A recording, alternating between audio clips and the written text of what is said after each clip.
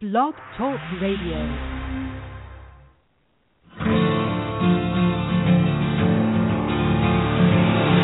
It's time to strap our boots on. This is the perfect day to die. Wipe the blood out of our eyes. In this life there's no surrender, and there's nothing left for us to do. Find the strength to see this through. We are the ones who will never be broken. With our final breath, we'll fight to the death. We are soldiers, we are soldiers. Whoa.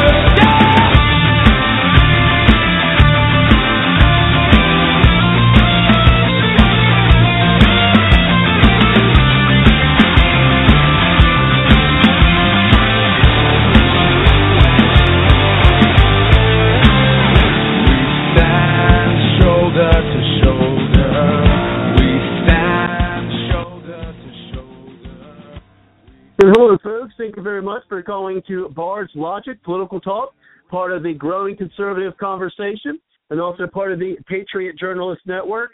And you can find the Patriot Journalist Network at www.patriotjournalist.com. Tonight's topic is the U.S. Constitution Project, Inc.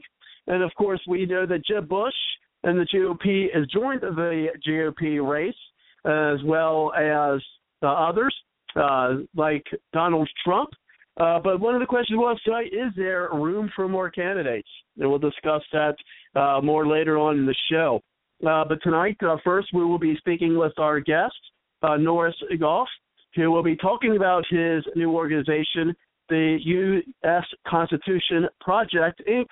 And I believe we have our guest on the line. So thank you very much, Norris, for coming to the show. How are you? I'm fine, thank you. Can you hear me? I can hear you. You're just a little low, but if you can bring up the gain on that, we appreciate it. And welcome to the show. Thank you. So we'll go ahead and start right to it, because I know I have some panelists on board who'd like to ask you some questions as well. So let's go ahead and just start off by you telling us why you did start the U.S. Constitution Project, Inc., when you started it, and what motivated you to start the organization. I took a course last year because I had some time on my hand and I was curious about the Constitution from Hillsdale College in Michigan. It was an online course, and I had a real surprise when we got this is a 10-hour course, 1 hour a night, and we got to night number 7. And the lecturer was Dr. Will Morrissey. He's written a number of books. He's a prominent person in his field, in the political field. But the thing that came as a shock to me was he told us that in the late 1800s, after the Civil War, there were a number of scholars, U.S. scholars, who went to Europe and especially to Germany for advanced education because there wasn't an adequate education at that time at the doctorate level in the United States. And there was, at that time in Germany, something called the German state theory. It was the outgrowth of a book called The Theory of State, written by a Swiss jurist. And the education community in Germany adopted that and called it the German state theory.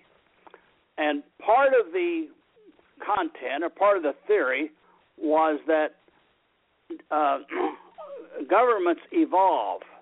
Now think about a state theory. Just think about the concept of a state theory. This was written not long after Darwin wrote The Origin of Species, which certainly was a theory at the time, and it was based on some reality. This particular book was not based on anything other than imagination, the idea the guy had in his head that government should evolve and progress over time. And as I said, the German education community adopted that whole concept, called it the German state theory, and these American scholars went there, and they bought into this. Not surprisingly, they went there for education. They had confidence in their professors, and because Germany was a mature country and the United States was new, relatively speaking, there was a conclusion that therefore the German government was far superior to American government and to our Constitution. So these scholars came back to the United States with their doctorates and took up professional or teaching positions in various institutions and began a whole concept of disdain for the Constitution. And some of it was expressed very shortly afterwards by a person who was soon to be a candidate for presidency. Woodrow Wilson spoke sarcastically of our Constitution and of the founders. Germany, of course, the German government continued to progress, and you can put parentheses around that word progress, until we got to the Third Reich. By then, it had already metastasized throughout a lot of U.S. Society, especially in education and in political area, as we see Woodrow Wilson, a Democrat, and Teddy Roosevelt, a Republican, were competing to wear the mantle of progressivism. And when Wilson won that battle, Teddy Roosevelt then founded the Progressive Party, which didn't go anywhere, but each wanted to claim it for himself.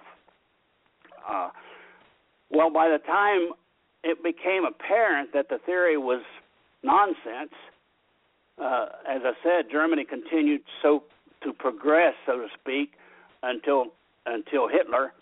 But by then, it was too late. It had already metastasized in the United States. Looking back at myself, this came as a shock to me. You know, I was a conservative since Barry Goldwater, and I read his book, Conscience of a Conservative. But I was never very active politically. I've been an entrepreneur, and I've been busy. I haven't had a lot of time to do things. I'm approaching 80 years old now, so that's why I've got a little bit more time on my hands. But during all these subsequent years between Barry Goldwater and now, we've been preoccupied politically with the Cold War to some extent. And the whole concept of our Constitution versus progressivism escaped me, for one. There's plenty of scholars out there who know about this, and I was shocked. I said, well, if that was true, why wouldn't I know it? But the fact is we were preoccupied, as I said, with the Cold War and et cetera. Even Ronald Reagan was preoccupied with the Soviet threat. And in his speech, there is no left or right, only up and down. He was talking about up to freedom and down to communism. Anyway, I've run my mouth nonstop here for quite a while, so maybe I better shut up and let someone else speak. No, that's fine. I was just listening in rapt attention. It was definitely fascinating. We generally give our guests, kind of reign of the show to ask, answer the questions, in whatever much time that it takes. We generally try to keep the answers to about 8 minutes, but yeah, you can go on as that long. So we'll go ahead and move forward, and perhaps later on in our roundtable discussion we can talk more about that, because the history has always been one of my favorite subjects, and interests, and definitely like to hear more about that. Especially, I've always been fascinated with German history, for one. And then we'll go to the second. So, checking out your website, and I was looking at some other folks in your organization. So tell us a little bit more about them and some of their backgrounds. Well, of course, the most prominent person in it is Dr. Will Morrissey. And let me back up just a little bit and say, I am not the world's greatest authority. This is all new to me. This came last year, sometime the first half of last year, when I took this course and got interested in it, and I've been researching since then. And I'm still an entrepreneur. My wife and I still earn our living by running a company, and there are people, including Morrissey, a guy named Ronald Pistrito, I should say a doctor, Ronald Pistrito, also a professor, has written about this, and there are far more qualified people to talk about it than I. The issue is that they're not talking to us ordinary people. They're talking to each other. All the books that Dr. Morrissey, wrote, I haven't read any of them. I know he wrote them, and I only learned that since meeting him. Anyway, Dr. Morrissey, I invited to come on board because he's the authority. I wanted him to be the guy who checked the facts and made sure we told it straight. And he agreed to do that. Now, I have no background in nonprofits in the past. I've got plenty of background in entrepreneurship and raising capital for businesses, but the whole concept of the whole business of a nonprofit is new to me, and it's tough. It's tough to get money. This is a big project that's got to go on for a long time. I'm not keen on my role in it. I'm keen on it getting done. I want it to get done. It's been 130 years since this whole progressive thing started, and it might take that long to turn it around. And that's why I want us to produce, by us, I want this organization or my successors to build a documentary and deliver it to young people. Most of the old folks have already made up their mind what they're going to do or what they believe. But I want to get to the young people. They're not going to get it through the public schools. The public schools have been dominated by progressivism now for 100 years, more and more so in recent years as it came down from the universities down into secondary schools and primary schools. So I want to see documentaries delivered to young people through the parent-teacher associations, directly to the individuals in the classroom where we can do it. Now, as far as there isn't a heck of a lot done yet. I'm getting around to answering your question about who are the other people involved. Well, there's no one else really involved. There's, we have a corporation and we're required to have a couple of people as directors. But one of them is in Michigan. I'm in Virginia. So there's really no one else who's actively participating other than Dr. Morrissey and me. And we have spent some time together, but not a lot. We communicate by email a lot. So this is right now is a one-man show until we can get it. Perhaps I can find another organization, a well-established organization like Heritage Foundation, or someone to pick it up and run with it. I'm going to stick with it and get it done, but doesn't mean I'm going to do it myself. If I can build the organization, fine, but raising capital and for nonprofits in this economy is very difficult. You're competing with several thousand people out there trying to get elected for one thing or another, half of them president. Yeah, we're going to talk about that later on this evening. So currently, would you say that the raising funds have been your organization's biggest obstacle? Well, we haven't raised a heck of a lot. Most of what's been put in, I put it in myself, and I'm not wealthy. So I have some 1,600 or so people that I've communicated with about it. I've been active on LinkedIn, finding people who were sympathetic with this whole program. And as I said, I've got about 1,600. I haven't met them in person. Many of them have come forward and said, if there's any way I can help, fine. But they haven't donated. The donation button is up there on our website, and so I can't spend full time beating that drum. I still am. I'm not getting any money. Nobody is getting compensated out of this. But that doesn't discourage me. Well, it might disappoint me, but I'm not discouraged because I have a great deal of confidence in the value of what we're proposing to do. And if I'm right, if my judgment about it is right, and perhaps I'll get some feedback from your panelists, but if my judgment about it is right, it's got to be done, and nobody's doing it. More specifically, have you been engaged in any conversation with any large political philanthropists or anything of that nature? Yeah, I have communicated in one direction, one way. I haven't gotten much feedback.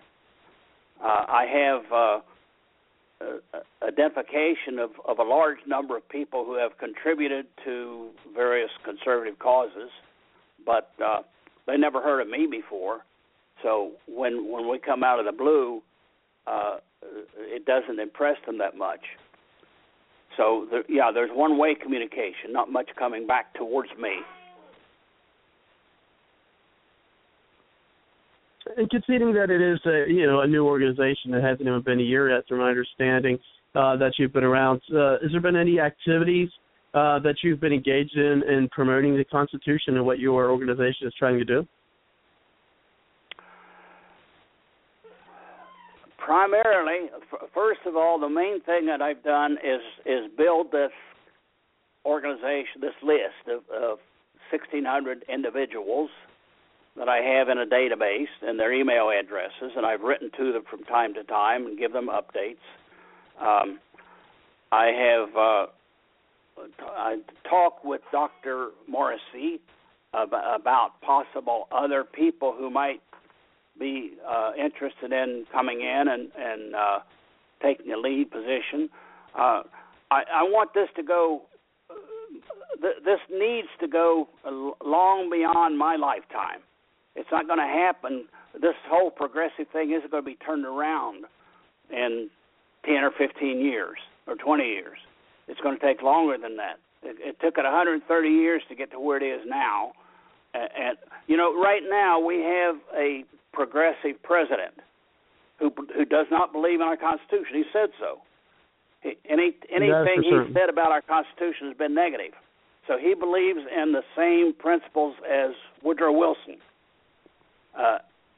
And that it took a long time to get to that point where people are electing a president now who disdains our Constitution and disdains the whole concept of separation of powers.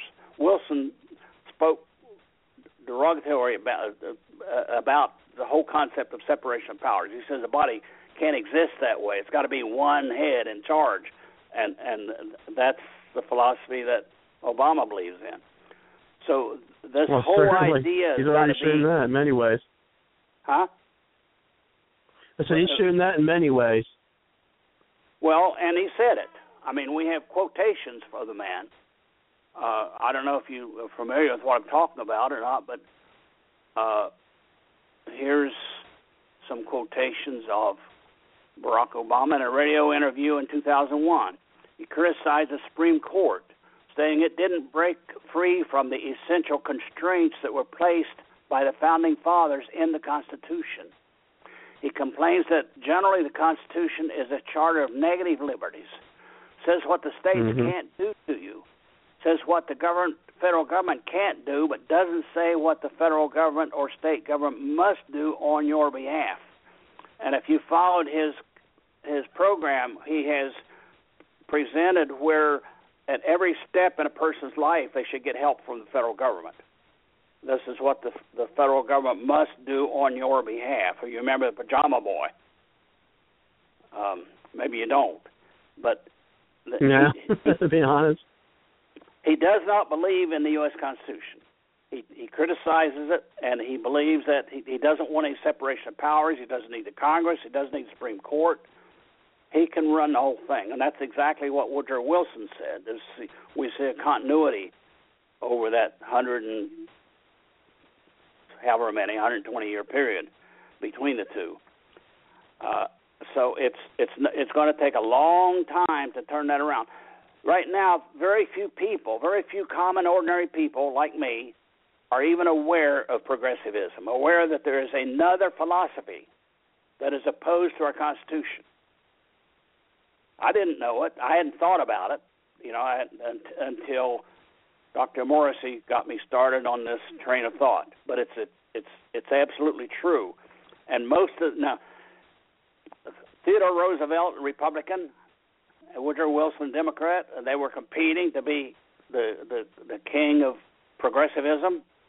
Wilson won, but it's been a long time, and gradually, today it seems like there aren't very many politicians in the Democratic Party who aren't progressive. It appears. They all fall in line and vote for Obamacare, every one of them. No, and there's definitely some Republicans in that mix, too, a lot of them, I would say. Well, you're probably right. And it's gotten mixed up. There's a lot of – now, every person, every American is going to claim the benefits of the Constitution, even if they don't believe in it. They're going to claim they have freedom of speech, and et cetera, et cetera. But there are some very distinct differences between these competing philosophies. Probably the most fundamental one. Our Constitution, Declaration of Independence, believes that there are some natural rights, those same ones that Woodrow Wilson spoke about and sort of made fun of. The Constitution and the Declaration of Independence don't believe that human nature changes. In all of recorded history, it hadn't changed very much, not any measurable amount. But progressivism believes that human nature evolves. There are no fundamental rights. There's no such thing as an individual right. They're only the rights government gives. That's one of the most substantial differences, not the only one. We believe that legitimate government requires the consent of the governed.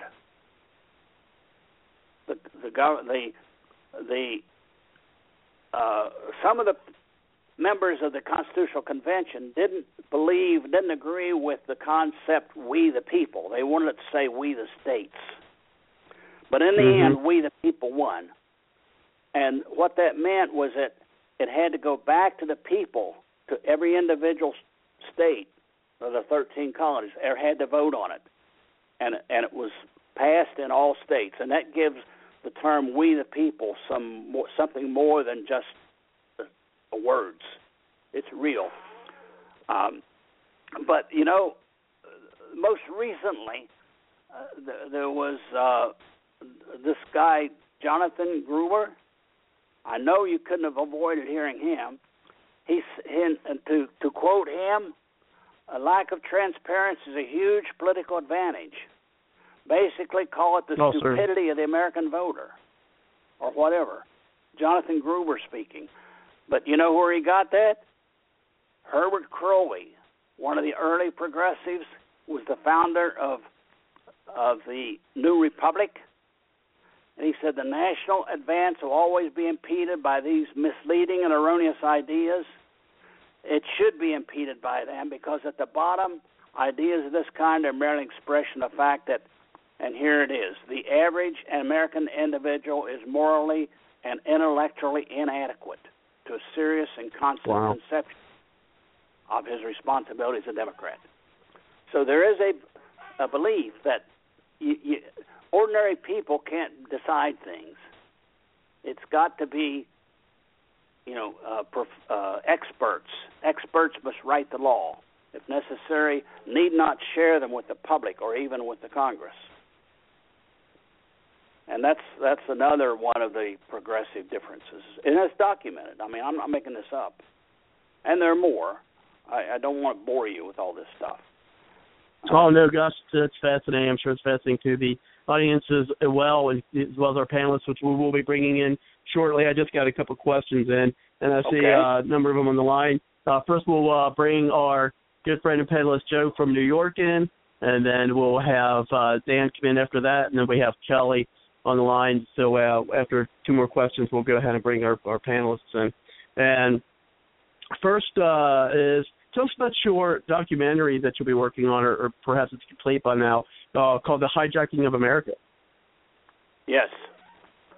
That's a copyrighted term. We want that to be the name of the documentary. In fact, we might change the name of the corporation to that.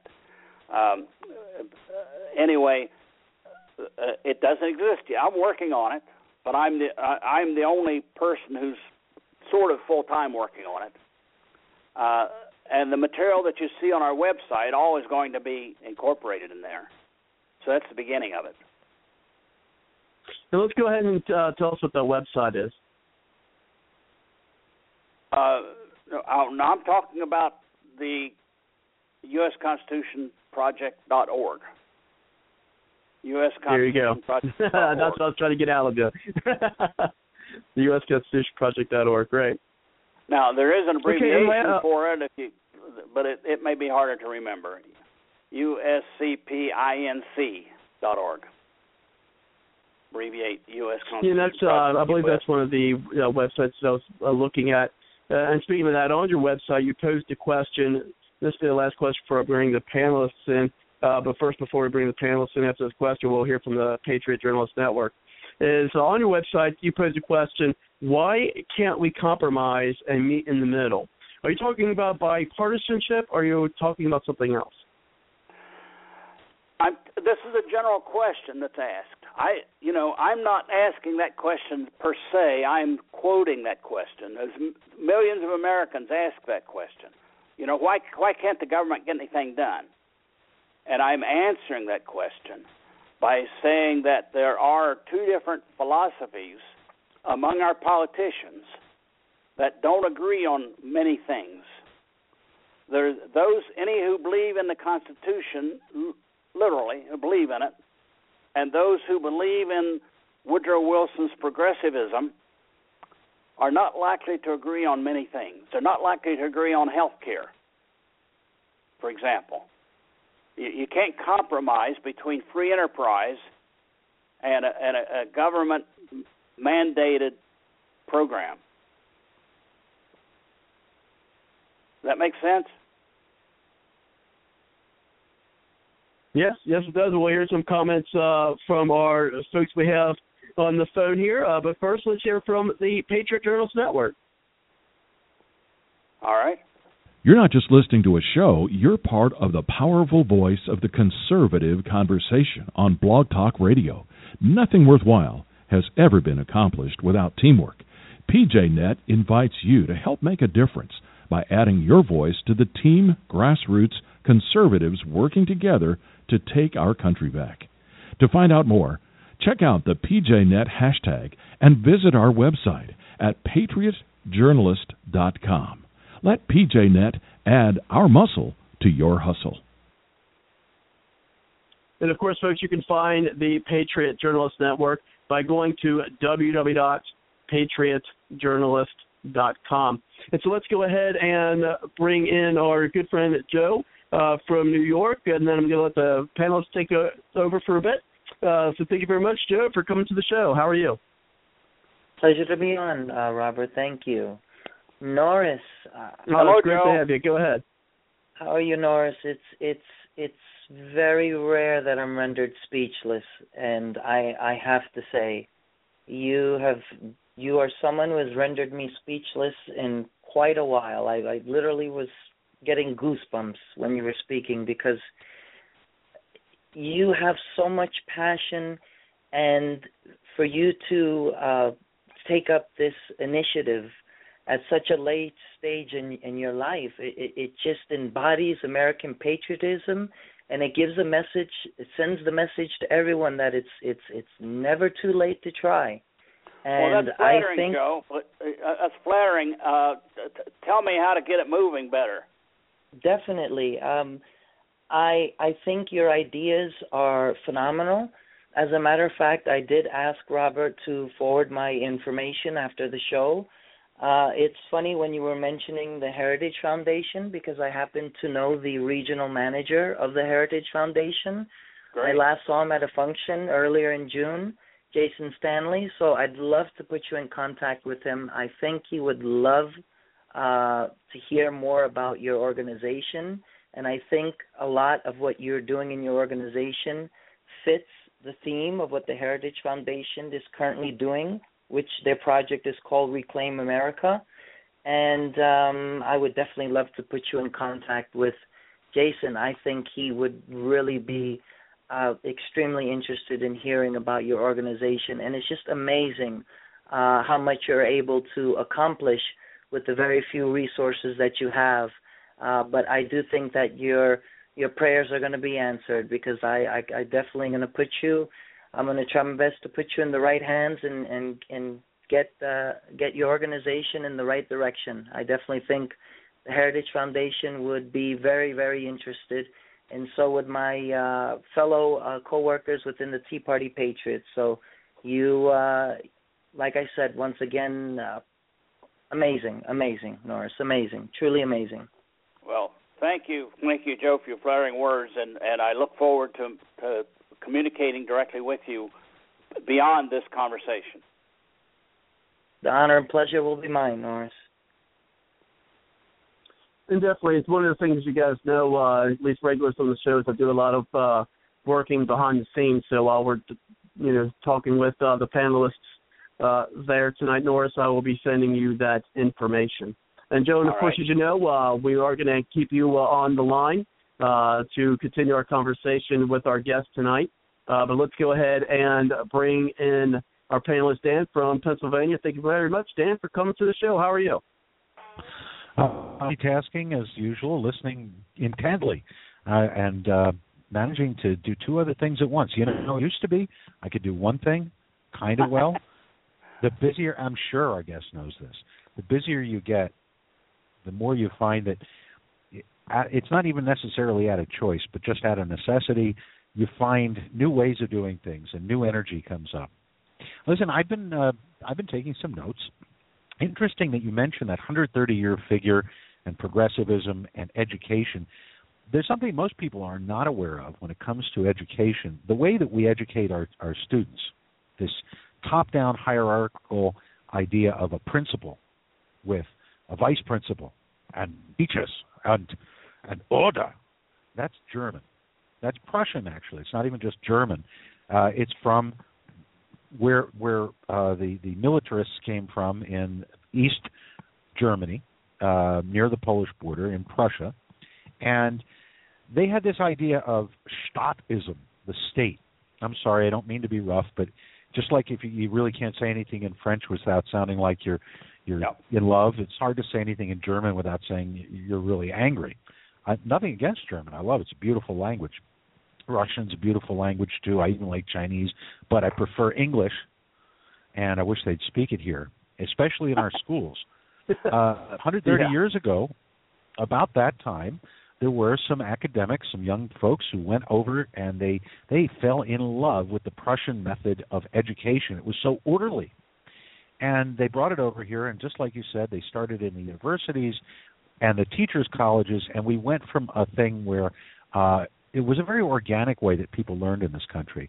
You had one-room schoolhouses in rural areas and basically children of mostly all ages in urban areas, and they were learning skills, okay? So it wasn't grade appropriate or not grade appropriate. It was what's appropriate for you. What do you need to learn?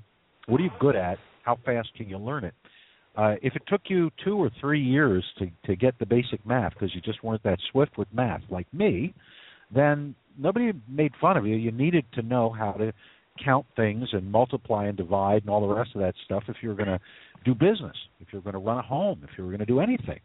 And if you were really good at it, you could move very quickly through that book and go on to the next book and the next book, and pretty soon you might have somebody who's particularly gifted, who might be 10 years old, teaching an 18-year-old. And nothing was really made of this because it was just what you're good at. The 18-year-old was good at other things. And it was an organic way of helping that worked really well. A lot of people didn't even go to schools. The whole school concept came up when we had all these new territories. Well, actually, it started in the East, in places that were well-established cities, and it was a really good idea to provide public education and to tax for that because it has to be paid for. And there were some awesome schools, but they didn't do it the way that we do it today. It was more of an organic thing. Boston Latin was the first, and still extant high school in the country. My own high school, Central High in Philly, second oldest in the country. And it was a place where you could excel at your own speed. And while everybody had to learn basics, you didn't necessarily have to learn everything because you weren't going to need everything. And it was good. You talked about how it's going to take us a long time because it took 130 years to get here. I don't think so. I don't think it's going to take us a long time. See, we're not handicapped by having to lie. And we're not handicapped at having to disguise the way things are, the truth. Human nature is truth. It's really easy to talk to anybody about human nature. I mean, that's why gossip is so popular, stories about people. Everybody you know. It doesn't matter what walk of life they are, what age they are, even necessarily what country. You start talking about this one and who they're dating and that one and how they raise their kid and, how they run their life. And we all listen, whether we want to repeat it or not, that's a different story. But we listen and we go, yeah, I get that because it's true. And I don't like the word progressive. They call themselves that. They're really no different from monarchists. They're no different from any ism that gets hijacked and turned into a vehicle for a small elite to seize power and take it from everybody else. But you notice they're not really taking it. They're kind of conning us out of it. And that's why it took 130 years. That's why even to this day, even Barack Obama, who, by the way, is not the only progressive president. We've had progressive presidents for quite some time, with rare exceptions. He's just the latest, the culmination, the acme, the zenith. Lots of good words in English. That's one of the reasons I like it. But they have to try and convince you that people aren't the way they are, and that things that people know are true aren't true. And of course it's difficult. Of course it takes time. Of course they have to play games. I mean, I remember there was, I think it was Barbara Boxer or one of those, Feinstein. No, it was Feinstein from California, senator. And she was talking about human nature.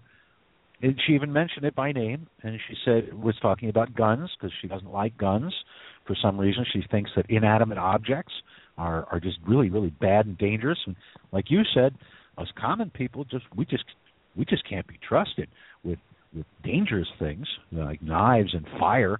You know, my goodness, anything might happen. Look out, there's a heavy rock. It might attack you. But she said that if you're confronted in a school shooting situation, a mass shooter, as they call it, an active shooter in a movie theater, why just disarm. Just put your guns down. And of course, human nature, according to her, is that the other person's just going to put their gun down too. And I hear crickets because nobody gets it. There's not one person out there who isn't like on drugs, and I mean some really seriously good drugs, who could listen to that and go, yeah, that's true, because it's not true. It's just not true. If you need the reassurance, Dan, I'm following you. Well, thank you. No, I'm a pretty confident guy, and you are too, and I appreciate the fact that you're working, like so many of us are, practically alone, and you have these 1,600 people, and I can just guess that they give you a lot of verbal support, and occasionally they'll share the stuff that you're doing, and wow, it's so great, and when you need something, it's really hard to get them to do something. And by the way, that doesn't mean they're bad people. It means that this is human nature. Let's talk about human nature and organizations. Go ahead. I'm just saying they're busy making a living. Well, yeah. They have families. Some of them have illnesses. We had a minor tragedy. I mean, to us it was a major tragedy, but in the scheme of things, one of our old cats passed away this week, and it was really, that's a big deal to a family. And yeah, it can throw you for a loop. It's even worse when it's a family, an actual human being, or somebody loses a job. We get this. But right now, people like yourself and others that I know, a lot of good people, we're the ones who are setting an example. And I don't expect, human nature tells me, don't get disappointed that a whole bunch of people aren't suddenly doing everything I'm doing. It's going to take some time, and not 130 years, but what it's going to take is winning. And that's what we're doing, because people like winners. That's human nature. And people like bandwagons. That's human nature. And they love to be part of something. So when I present them with some idea, and I've been doing this for years, here's an idea, come on, let's go do this. And, we had a rally recently, and we had a really good turnout, okay? Like 100 people plus. But we had I think it was 500 or so that said they were going. And it was a beautiful day, and it was in a park at Washington Crossing. And bikers, and militia, constitutionalists. We had, Army people, decorated servicemen. We had a lot of good stuff, banners, and it was a good event. And it's on YouTube, and it's getting some play there, which is really, really good, because who knows, maybe a couple of months and it could go viral. Who knows? And I'm pleased that I went. But a lot of people were, those people, they suck. They said they'd be here. Except for the few who have the really good excuses. I'm glad they said so. And I'm glad they meant to.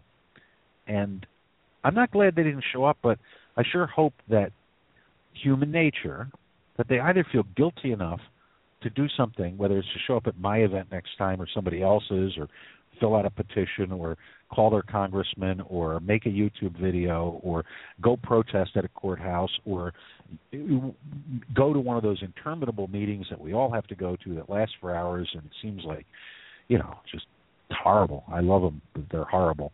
And guilt is a big part of that, because human nature says what motivates people is love. And what motivates people is fear, and what motivates people is anger.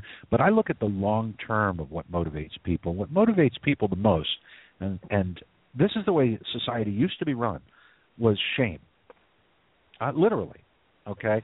Because anger is going to make you do something quickly on the spur of the moment, and it's really hard to maintain. And usually it ends up being a mess, because it's really hard to control anger. Okay, so we got anger. Fear. Fear generally is a negative motivator. It doesn't generally motivate you to do anything unless it's something desperate just to get the hell away. It means run or stay in place and hide and don't move, stay very still.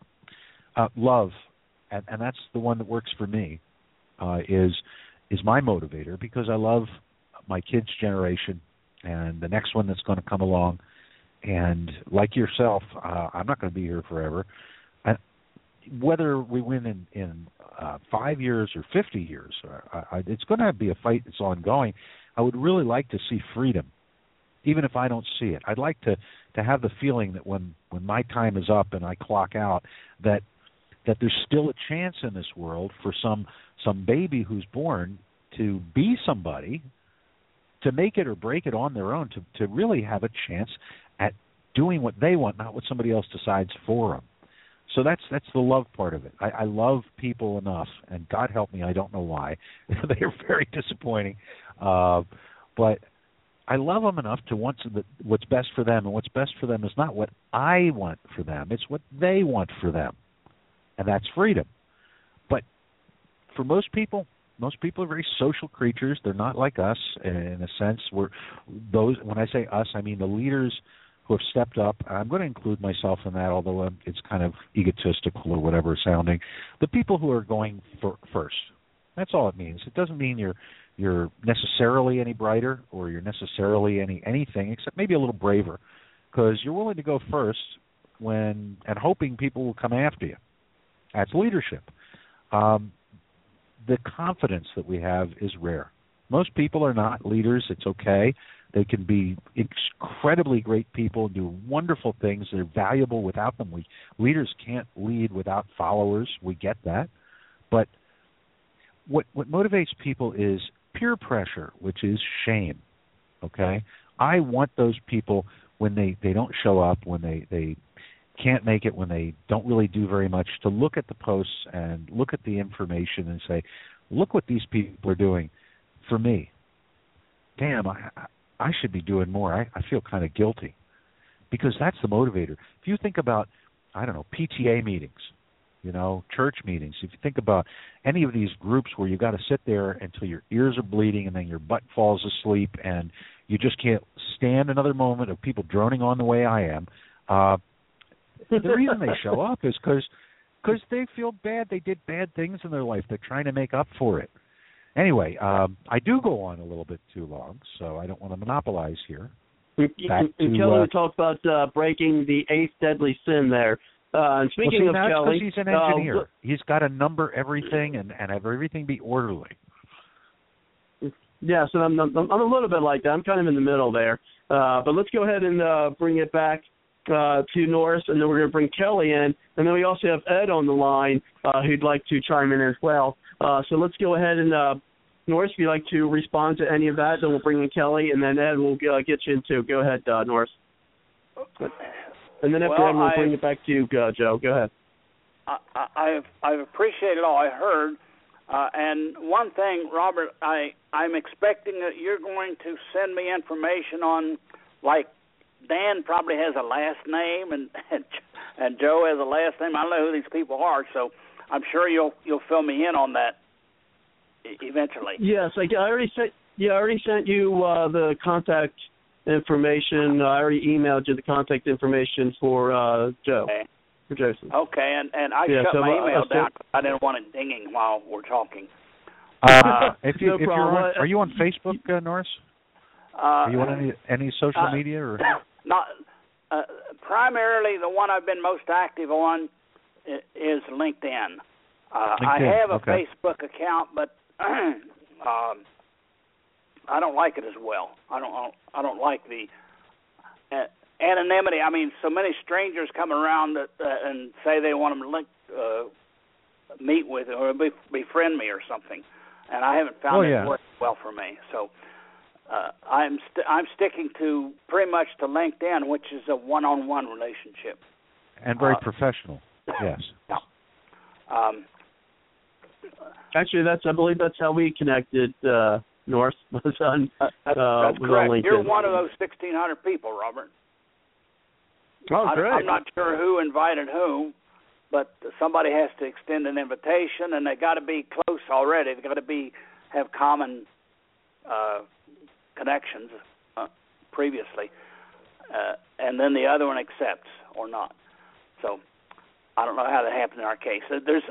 I could talk on a long time, but I don't know. It seems I don't know where to start or where to continue. So are there any questions?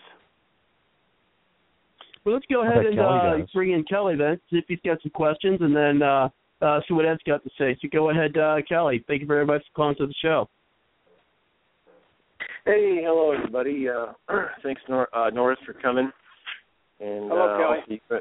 Yeah. Also, that you were in the Army, thank you for your service to our country. I was drafted. I was the last draft, not quite, but I was drafted in 1955. Was that the Korean? No. I was in peacetime. But they were drafting, and they sent me to Fort Sam Houston to make a medic out of me, and then they sent me to Japan to work in the post office. But that's interesting. I did 3 years, and I got more compensation after I was discharged because they put me through college. I got my bachelor's degree, and people from West Virginia and southeastern Ohio, they don't know much about college and stuff like that. If those of us who get through high school think that we're on top of the world. But anyway, the GI Bill put me through my undergraduate degree, and then I got a master's later on with some other help. So sorry for the interruption. Yeah, no, that's I only have a degree or two in engineering, but I didn't know any better. My siblings went off to college, so did I. That's what you do, I guess. Didn't know any better. Anyway, let's see here. I first of all have to wish everybody happy Magna Carta Day. That happened on Monday, the 800th anniversary of the Magna Carta, which came at a cost of blood. It was a revolution before and after it was signed. Actually sealed. First one to get it sealed, and then after that, King didn't want to do it. He had it nullified by the Pope, so it was another war. The guy's name was Bad King John of England. And this is one of the several principles of the Magna Carta were made their way into our Constitution. Right of free speech, due process, trial by jury, other things I won't go into. But I want to ask people what the two most important features were of Magna Carta. Is this that a general question, Kelly? Is that for our guests? Well, okay, I'm saying it rhetorically. All right, the two most important things about Magna Carta was that, number one, the law was now above the king. First time in modern history. It's helped Great Britain last 900 years, when you consider the Norman Conquest of 1066. And since then, over 100 nations have fired their king and got a parliament or representation. And then the other significant thing is the Magna Carta was written by the people. It's actually written by the barons, and Langton, the Archbishop of Canterbury, penned it in Latin. But it was a written law by the people, and now it was above the king. And, of course, that's a contrast to how things are done today when the progressives get their jobs in the government where a Republican or Democratic congressman says, oh, here's an idea, and they go over to a government agency to write the law. This is called law by agency, which is a real problem. And so the Magna Carta wasn't that way, but had the king had the idea of law by agency, Bad King John would have said to everyone, hey, that's a good idea, the Magna Carta, that's a good idea. I'll tell you what, I will have my royal scribes write the law for you. And, of course, the royal scribes, had they written their law, the Magna Carta would come out as such. Thou, and it would be in Old English, of course, thou shalt do as king saith, or losest thy head. Nicely so says put. John Gruber.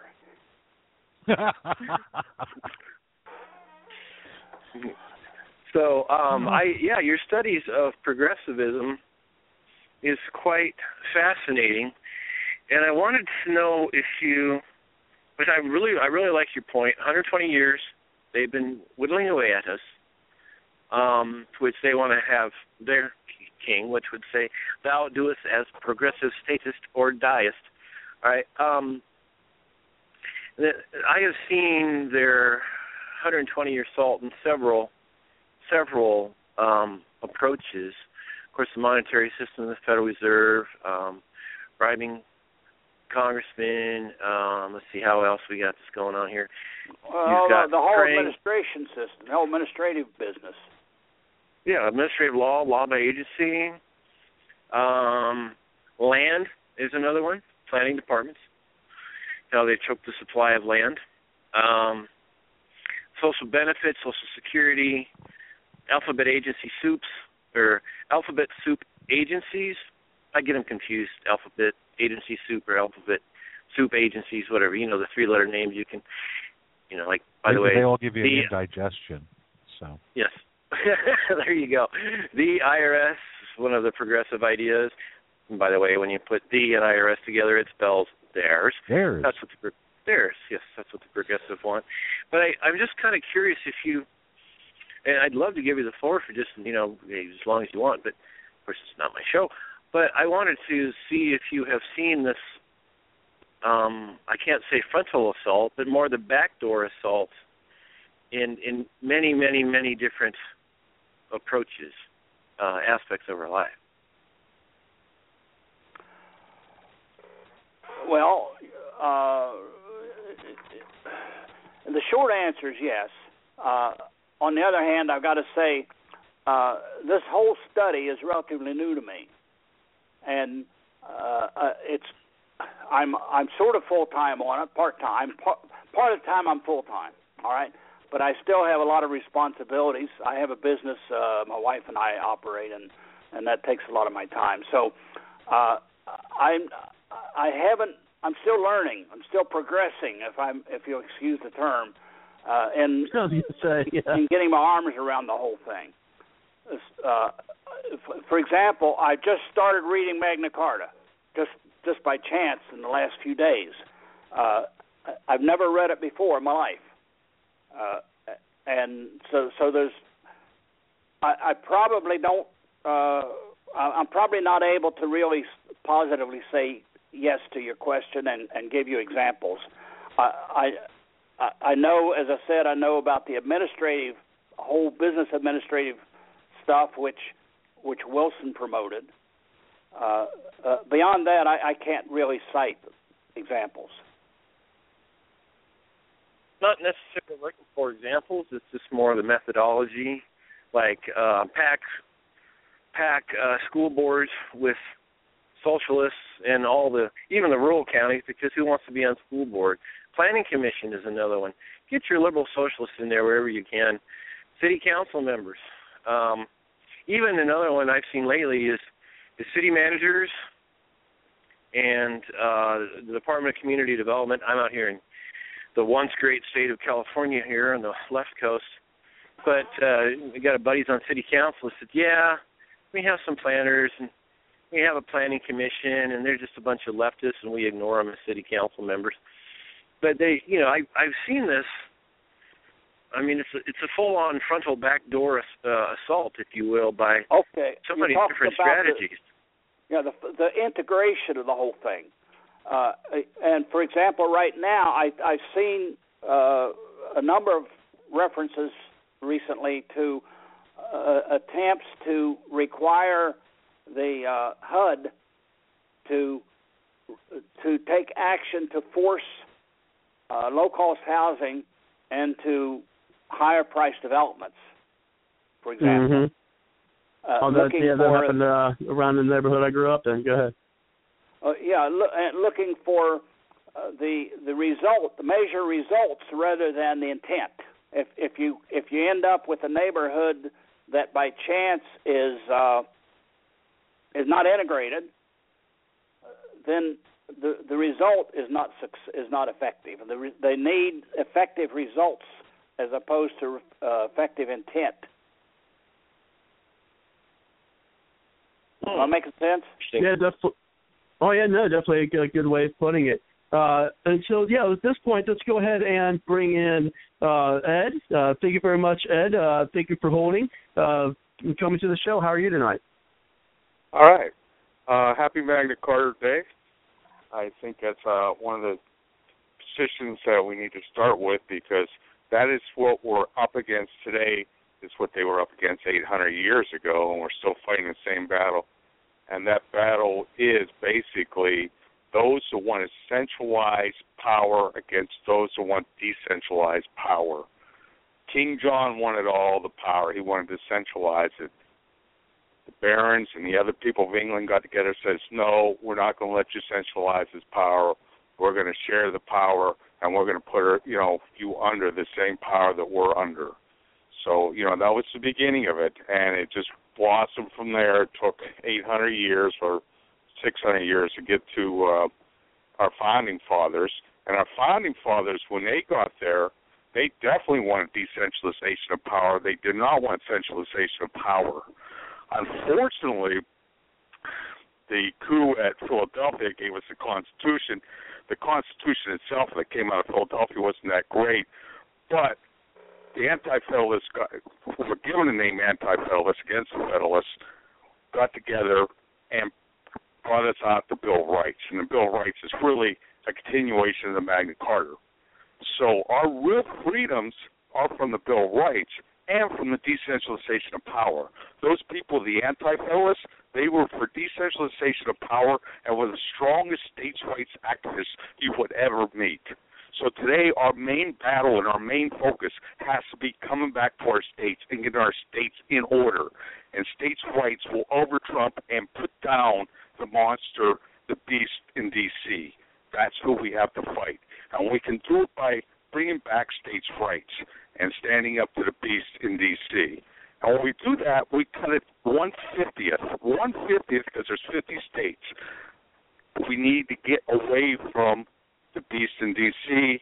and bring our power back home, locally where it should be, and where the people that actually brought the Magna Carta to King John would want it to be.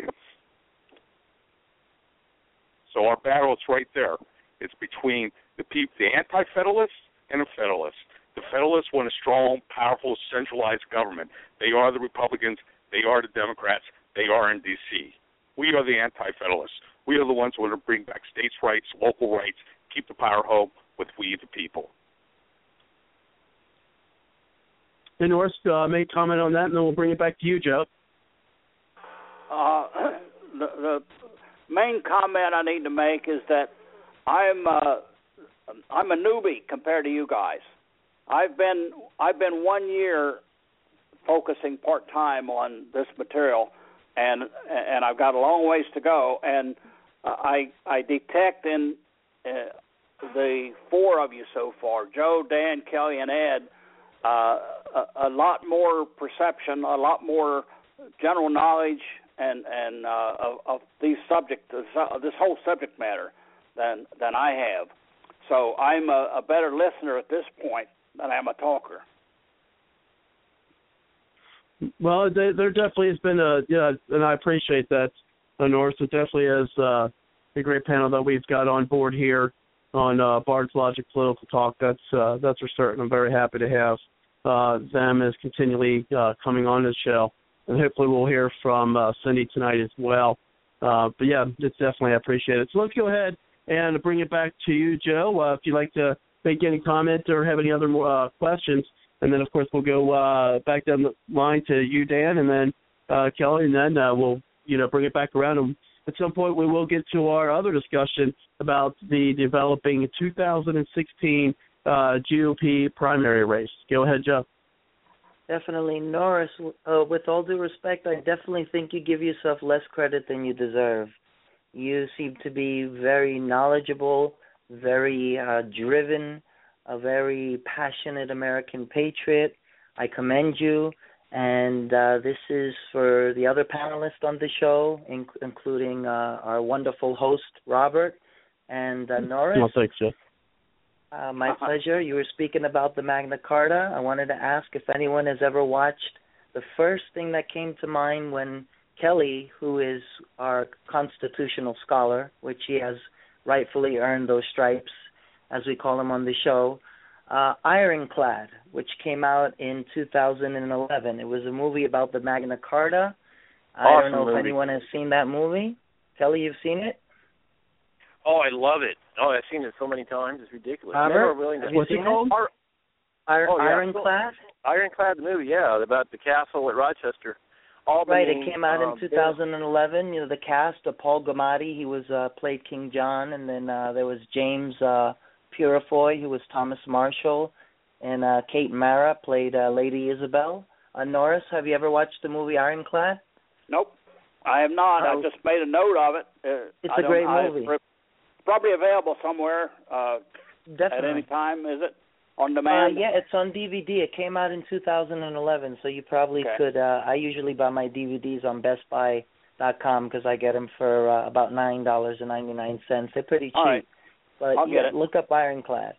Came out 2011. Yeah, that movie is somewhat based on the true story of what happened. Is that, you know, like I said before, Magna Carta, it was a 5-year bloody revolution, and then it was really a treaty of peace, Magna Carta, or a Great Charter. And then the king immediately went to the Pope and had it annulled. Langton of Canterbury, who wrote it, he almost got kicked out of the Catholic Church for penning it in Latin. The reason why Latin is because that was the only well-established language in England. So he had to appeal to the Pope because the other archbishops were going to kick him out of the church for doing this. He appealed to the Pope, and then the Pope said, okay, stay out of England until peace breaks out. Well, meanwhile, King John, bad King John, was going around killing barons, and they started another war, and they holed up in Rochester Castle, which held the waterways and main accesses until the French came. And then in 1216, King John died of dysentery. But the whole point of that movie is stunning because you realize, oh my gosh, these men knew what freedom was, and they were willing to fight and die for it. And it's kind of a low-budget film, kind of gory, but it gives you a really good feel. You know, kind of like The Patriot with Mel Gibson. This does the same for Magna Carta. Yeah, I agree. And you know why, Kelly? Because there are a lot of times when they make movies based on that are nonfiction, based on true stories, but sometimes when they tend to make the movies, they deviate away from the actual historical perspective. And what's great about Ironclad is it's so close to the historical perspective behind the Magna Carta. And also, I agree with you with The Patriot, which came out in 2000 with Mel Gibson. If anyone hasn't watched that, with also Heath Ledger, it's also an amazing movie about the Revolutionary War. And that's also one of my favorite movies of all time. So, Norris, if also you haven't watched that, The Patriot. No. The Patriot is unfortunately extremely inaccurate in so many ways. Definitely, I would agree, Dan. I would agree. Similar to the Ironclad, and you could get all these movies. Like I said, I mean, you know, Amazon.com, but I also highly recommend Best Buy because they're pretty cheap and they're amazing movies. So I've made a note of it. I'll get it. I'll get them both. No, Dan, did you say that The Patriot is inaccurate? Is that what you said? Yes, very much so. None of the stuff that happened in the movie happened in real life. They based that nasty colonel in the British Army on Bannister Tarleton, who never massacred or killed a bunch of innocents. He was a nasty guy, but it wasn't like that. And the whole series of events leading up in the war to in the south to Yorktown was completely different. Basically, Nathaniel Greene, who was a Quaker who got kicked out of his own community for stepping up and deciding to fight, Quaker from up north in New Hampshire, I think it might have been Massachusetts, but he became one of Washington's generals just due to sheer competence. Really quiet fella, but really, really good at what he did. And Washington sent him south to try and help Marion and Francis Marion, the Swamp Fox, they called him, and a bunch of other people with their efforts because they were an agrarian society. They didn't have population concentrations for the most part. It was plantations, lots of open space. And the British were offering to allow all the slaves to be free if they would fight for them. And they weren't doing it because they wanted freedom, although the British were the first to abolish slavery to several decades before we did, but that wasn't then. They just wanted to win. So what Greene did was he took the militia, which was never an effective fighting force back then, and his small group of regulars, including Daniel Morgan, who was from Pennsylvania, who was basically, he led sharpshooters, snipers, the first snipers. They had rifles, and they knew how to use them. And he led the British forces under Howe on a chase. It was a deliberate retreat. It was over 1,000 miles. And they would constantly engage the British, cause them to dig in, cause them to start fighting, and then break off. He used the militia, Greene did, as a diversionary force, as a fronting force, but he kept his regulars sound, and they lost very few men. In the meantime, the British were losing men at every engagement, and they were losing men to the woods, to the disease, to lack of food, to all kinds of problems. There was one river in Carolinas where Greene it was brilliant. He gets to this river, has his men grab up every single boat up and down this river for like 50 miles and bring them in. Ferries his entire army across, and basically he's on the other side, a little bit further because it's within rifle shot. But he's on the other side of the river, and he's taunting the British. The British know he's there. They can't get across the river. In the meantime, he takes his army, moves the boats overland, gets back in the boats, crosses the river back, gets on the British flank and rear, and attacks them. I mean, he was brilliant. And we actually won a few battles, Battle of Cowpens, etc. But what he did was he bled them in a classic guerrilla warfare movement that was never done more brilliantly, led them north until they reached Yorktown. And if it wasn't for the French, we still would have been fighting another few years. Benjamin Franklin and John Adams over there did a tremendous job of getting the French on our side. Because if you think about it, the French hated the English, but they kind of liked monarchy a lot. So, anyway, there's a lot to history. I you know what I don't understand? Why are people bored? Yeah, but why are people bored by history when they love gossip? It's the story of people.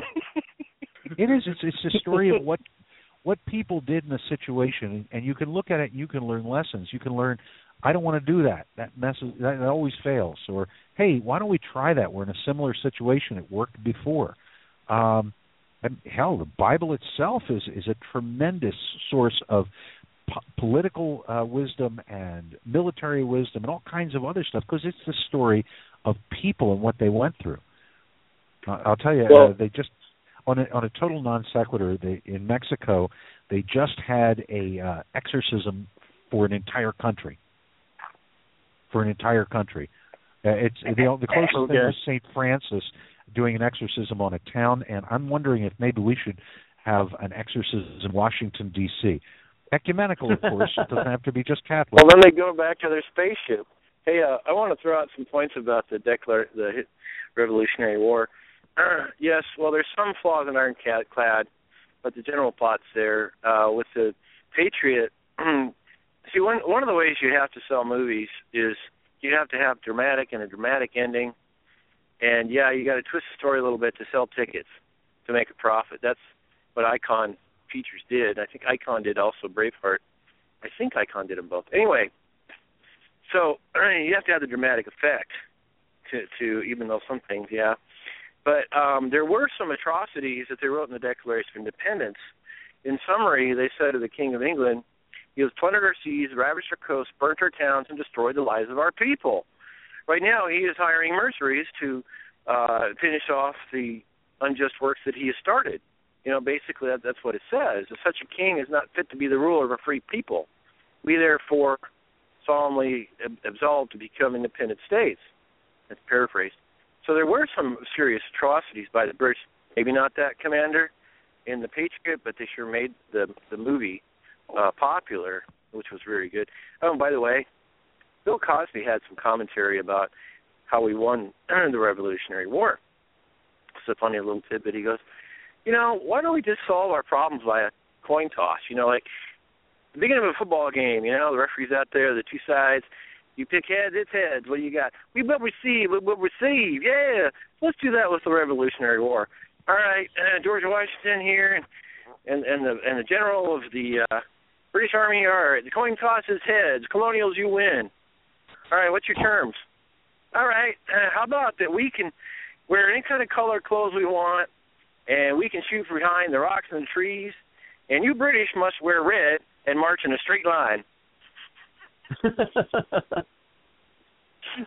Well, I was interested in your ability. I'm not sure who was talking, but I was interested in whoever it was who was citing history as written in the Declaration of Independence. That's a very good point. Well, I memorized chunks of it. That's Kelly, our Constitution scholar, the one Kelly. and the only. Thank you, Kelly. That's for certain. And by the way, when it came the movie Patriot, gentlemen, you may want to hang me for this, but I hated that movie. Why, Robert? I don't mean it as much. I'm getting on a plane to Ohio. I'm going to find you, and I'm going to hang you, Robert.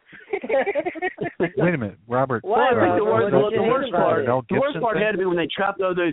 The worst part had to be, for me at least, is and it's just Dan pointed out, maybe it wasn't even true, but it's like, is when they put all those women and children in the church and burned it down. That just really got my goat. And so I'm like, I can't stand that, so I didn't watch it. I never watched the movie again.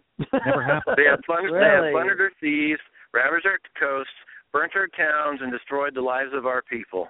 It's right there in the Declaration. My friend and I, when it first came out, we watched, are the really British this bad? Well, I don't know, but the Declaration says they have plundered our seas, ravaged our coasts, burnt our towns, and destroyed the lives of our people. They put it in black and white. Yep. Robert, I would have thought that. Well, it's more of a tan color, isn't it? Parchment. No, go ahead. No, Robert. I thought you would have thought one of the goriest parts was when Mel Gibson's younger son gets shot by one of the British officers as the son is trying to protect Heath Ledger, the older brother. I thought that was a very a squeamish moment for me to see a little kid like that get shot in cold blood. But I didn't know if that scene was also a turn-off for you as well. Probably, yeah. No, I'll tell you what, I watched it once. Never watched it again. Same with Saving Private Ryan. I didn't watch it more than once on it either. Go ahead, Dan. Robert, here's the thing. If you're going to tell something as history, it's a responsibility to be accurate. It is possible to draw different conclusions from things. I'm sure that the British, when they teach the War of Independence, or whatever they call it over there, our War of Independence, they probably teach it differently, but as long as the facts are accurately represented, people can draw their own conclusions. Now, if you want to do, I'm a writer, if you want to do fiction, that's okay. And you can base fiction loosely on fact, but I have a problem with the fact that most people find history to be boring, and then they go to watch a movie like something by Oliver Stone, let's say, about JFK or whatever, or about Vietnam, and they watch it and they're convinced that this is the way it was for all people. It wasn't the way it was necessarily. When you're going to do that, making those changes, it's one thing to add a little dialogue here or there, or put in, like they did in The Hobbit, love interest, which never existed in the book. It didn't really harm the story, and that was fiction to begin with. But fidelity is important, because if you're going to tell people what is, you have to tell them the truth. You can't make stuff up. Now, if you want to make stuff up and do fiction, you can do anything you want. In fact, I think it's a waste of time to retell history as fiction when fiction already exists and history already exists. History is great because it teaches you what really happened. And if you want to teach people, if you want to teach kids what's really important about the human condition, about human nature, nothing beats fiction, because you can make it just perfect. Reality is never just perfect. The bad guy has always got some good point. The good guy has always got some, secret nastiness, whatever it is. We're people. Kind of like Game of Thrones. Go ahead. Well, yeah. There's a really accurate historical movie, All the President's Men, Robert Redford, Dustin Hoffman, playing Woodward Bernstein of the Washington Post. That at the end of the movie, you think, oh my gosh, 2 reporters took down the president. Wrong. They had referred to the grand jury 5 times. The grand jury was way ahead of them. But Robert Woodward took meticulous notes. He made a book out of it, And then they made a movie out of it, terribly accurate, painfully accurate.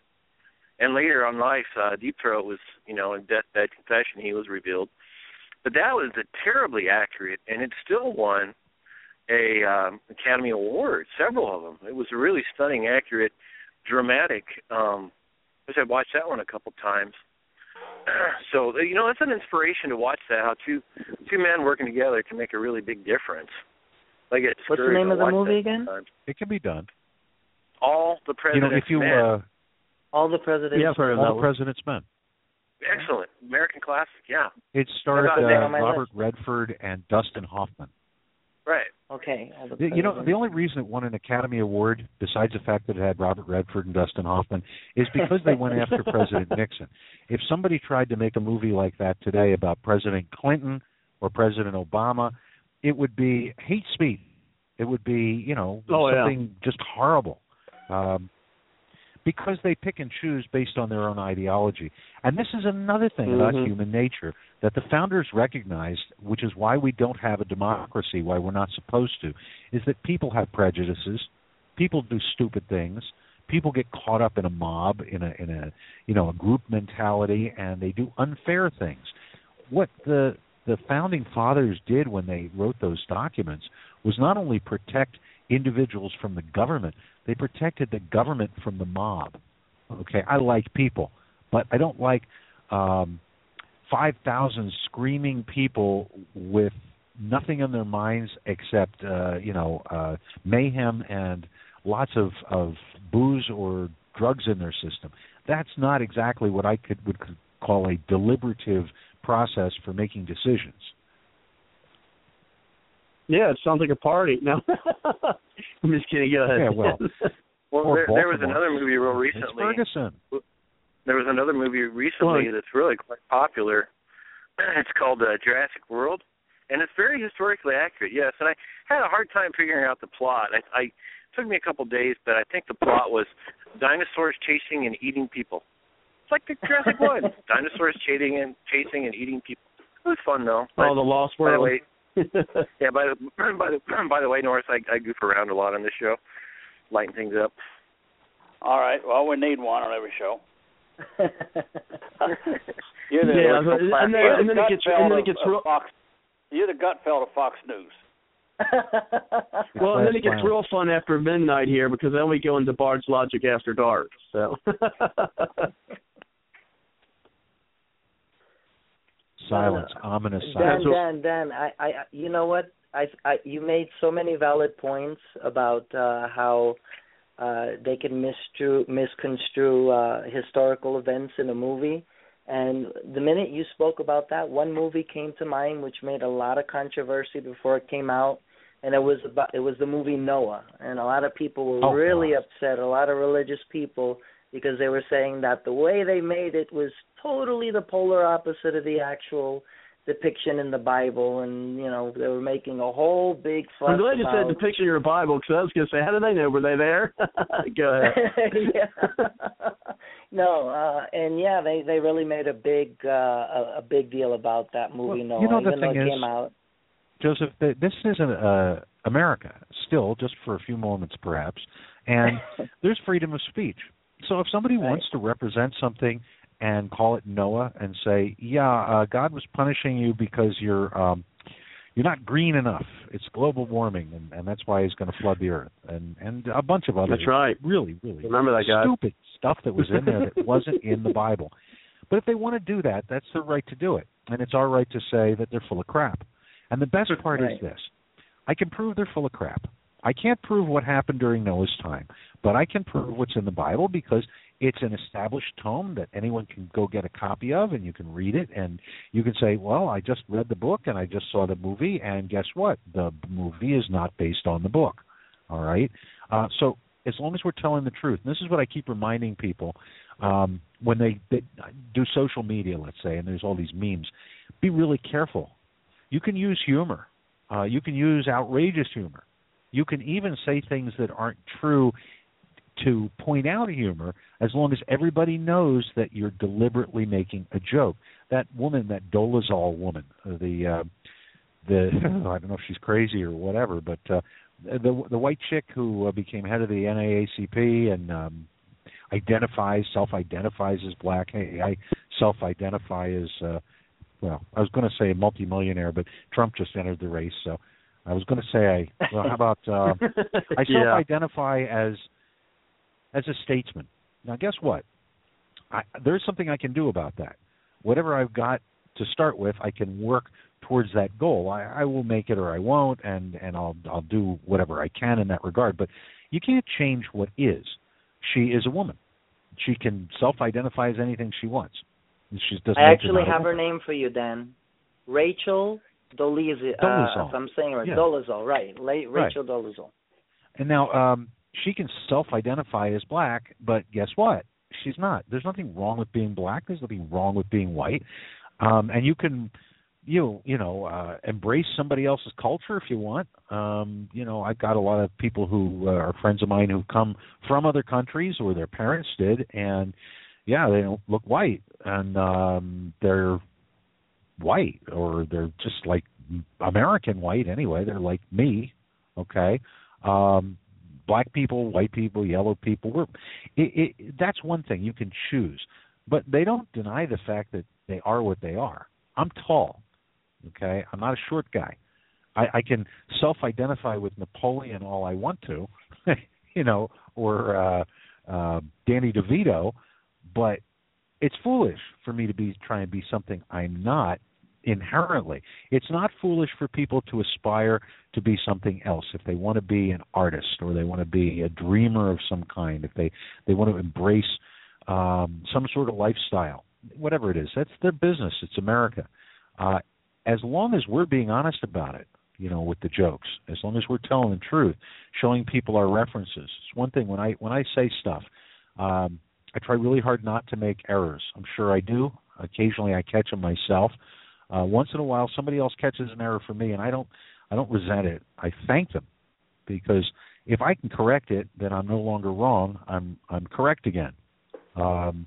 It's important, and this is why we're going to be able to take things back, and we are taking things back in a remarkably quick fashion. It doesn't seem like it because the mainstream media won't report it, but it is happening right now. And the reason it's happening is because people's experience doesn't match the rhetoric that they're hearing. When things were going well, go ahead. Go ahead, Dan. Finish that off, and let's bring it back to you, Norris. What, Norris? You're distressed with the lack of intelligence. I am distressed with a lack of integrity in large segments of American society. That distresses me as much as progressivism. Well, Norris, I don't think it's intelligence. Well, here's my question for you historians. Was it always that way? What do you think in led the Revolutionary to days, where we're at? was there a total lack of integrity amongst the population? Or yes and no. Are you talking about the ideal world of America in the 50s that never existed? I'm talking about when somebody says something you can generally believe human them. history. Hold on, Dan. Dan, hold on. Now let Norris get it out. What was that, Norris? When someone says something, I want to believe them. I want to think that they're telling the truth. They're not deliberately falsifying, telling me a lie.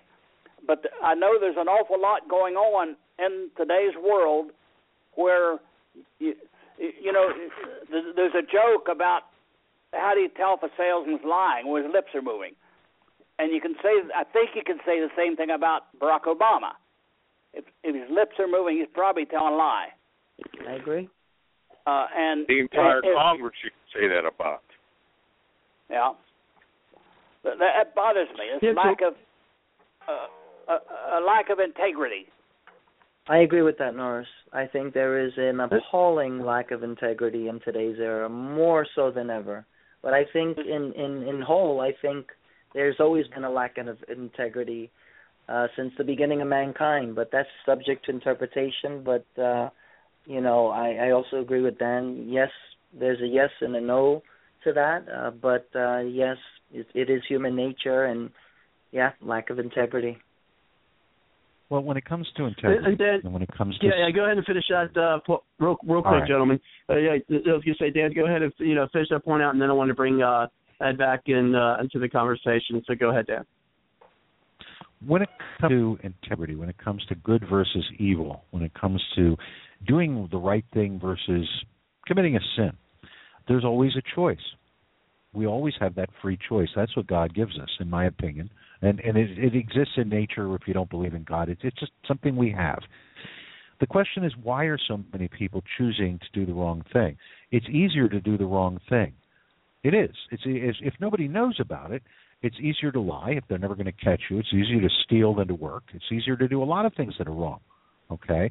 It's easier to be immoral than to have fidelity, et cetera. It's easier to booze it up and party than it is to remain sober and dedicated to your family. It's easy, but it's not necessarily good in the long run. If you eat too much candy, you get a stomachache. You eat more of it, you get diabetes. You eat more of it, your teeth fall out. Then you die, and it's not pleasant. So the reality is that people have to understand there's a consequence for their actions.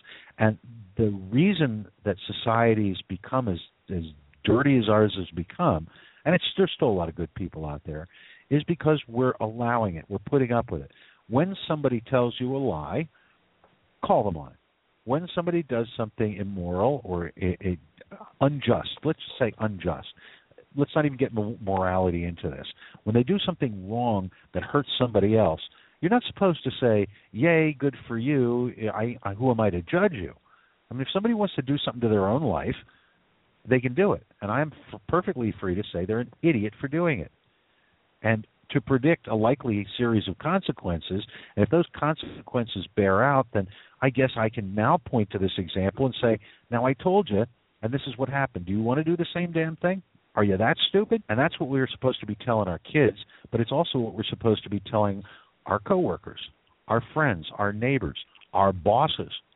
Those people in Washington, when they lie, we're not supposed to go, well, I get it, you're just triangulating, you're just reading the polls, you're just changing your view. Bullshit. You knew the truth. You deliberately misrepresented the truth. It's called a lie. And we're the only ones that are going to stop this kind of behavior. They're not going to stop it on their own. Or as they call it in Washington, a Pinocchio. I think Bill Clinton had one of those in his I'll bring pants. it back in, bud. Hey, getting back to the Patriot movie. The Patriot movie, I kind of enjoyed it. It was a good movie. They did take a lot of liberty in it. But at the same time, they were trying to bring about what the actual American family was experiencing at that time. And, the British weren't having as much success as they wanted in the North, and they thought, hey, we can go down south and just mop up. So they thought they'd go down there and mop up. Well, when they got down there, there was a lot of people that were on this, or were Tories in the South, but there was also a lot of patriots, so we had the Tories and we had the Patriots. And what they were trying to show was most of the families, including Mel Gibson, they did not even want to get involved in this battle. And that's what they show at the beginning. Like, he didn't really want his boys in that battle. He didn't want anything, in it. He just kind of wanted to be neutral, which we're trying to bring people back into the battle against the centralized powers of government. And he just kind of wanted to live his own basic life.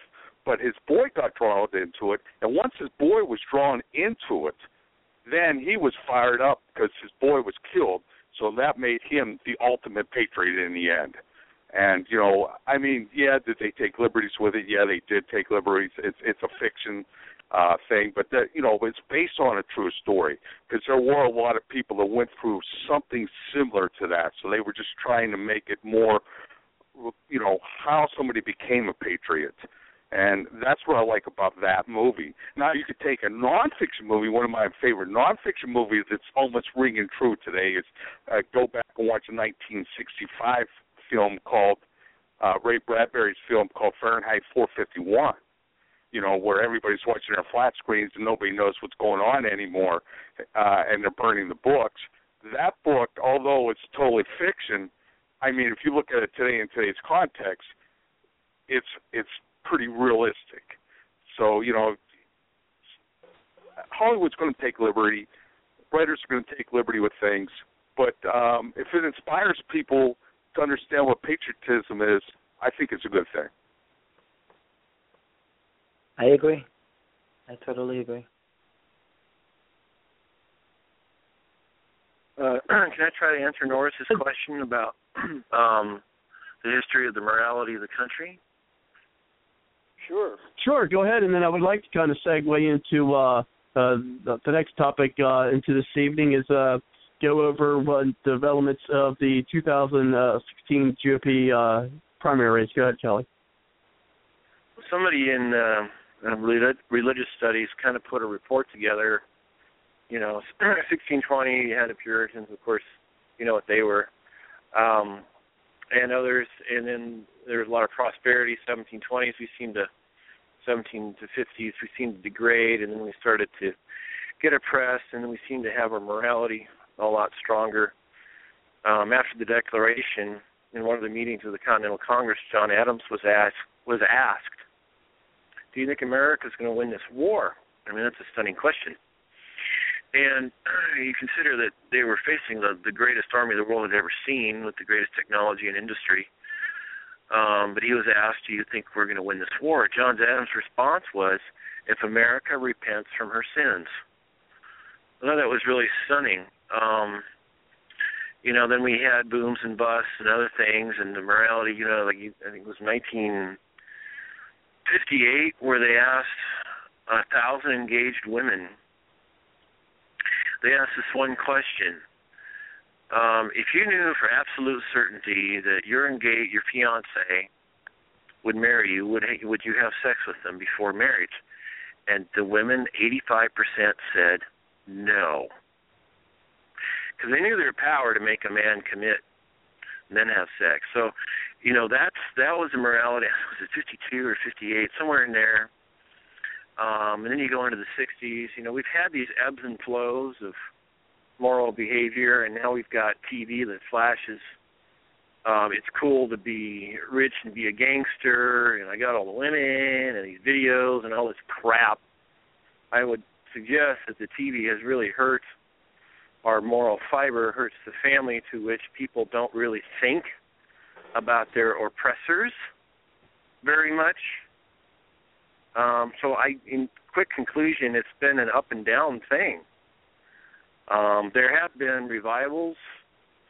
I think in early 1800s, they noted that all the in one city, the jails were just basically empty. Crime dropped. When like Finley and some of these other great pastors go throughout the country and preach, there's been these revivals and the morals improve, and then it's just ebb and flow up and down. That's kind of my answer to that question. All right. We needed to get it to ebb again. As far as the morals, they're always going to change. I mean, it's going to, the First Great Awakening was really what brought out the fever to rebel, actually. During the Great Awakening, preachers like Edwards and stuff would get out there and speak to thousands of people. They were the rock stars of the day, and they were unifying for freedom of conscience. Because a lot of people, most of the states had established religions in the United States at that time. And, a lot of people were put in jail or put in stocks or beaten for, not adhering to the proper, preaching evangelical stuff in Anglican, Virginia, and stuff like that. So these preachers kind of came around, and they really started, invigorating America into a new calling, and during the 1740s and 1750s. And the greatest calling that they had was no king but Jesus. So it was kind of like, laying the roots that, hey, the king ain't above us. We knew that from the Magna Carta, but we're at the point now that we don't really think we need him anymore.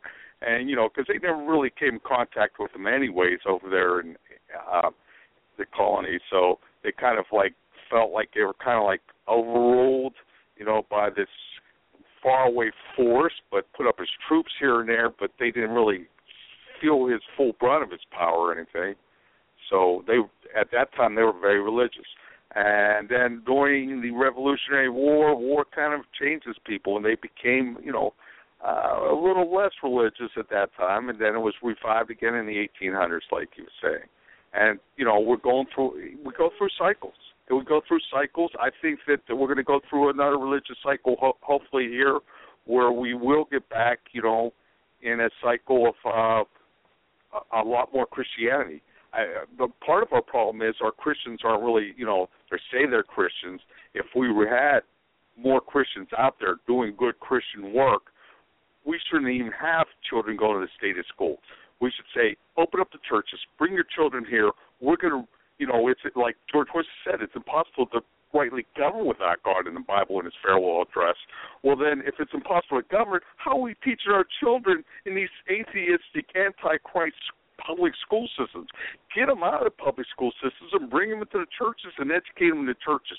That's the kind of revival I think we're going to go through. That's the type of revival that the Internet's bringing about. And there are a lot of homeschoolers going out there right now, and we're just going to thumb our noses up at the big brother government, and we, the people, are going to start doing our job that we're supposed to do again. Well, I'm going to sign off. Well, a lot of people want to a lot of us want to chime in on that. Okay, gentlemen, I hear that a lot of us want to chime in on that point. So I'm just going to go down the line here. Robert. What's that? Norris is going to be, of course, since our guest was going to be the first person. Well, yeah, then he was going to be the first on the list, of course, since he's our guest. So let's go ahead and bring to you, Norris, and then I'll make a list down of everyone who wants to comment on that. Go ahead. And I might want to make some comments on that myself. But first, go ahead, Norris. Well, I want to thank all of you, gentlemen, for the inspiration that you've provided. I hope to get to know you better as time goes on and have some more exchanges of information outside of this particular session. And that's all I've got to say. The feeling is mutual, Norris. Okay. Thank you. Yeah, we appreciate you coming on to the show. And I did send you the contact information for Joseph. Okay. And then, over time we can go ahead and share more contact information with other people here. As well as I will be, at the end of the night, emailing you the link for the podcast, because all these shows are podcasts where folks can listen to it or download it later. To listen to at their convenience. I mean, I even have some episodes downloaded to my cell phone or, to my smartphone here. So that could be done as well. And you can also download the audio to your computer, the link. So I'll be sending you the link later, and then perhaps you can, put that out to your, 1,600 different folks there that you're connected with so they can listen to the show and get to hear our guests and panelists and callers here as well. And we appreciate you coming on.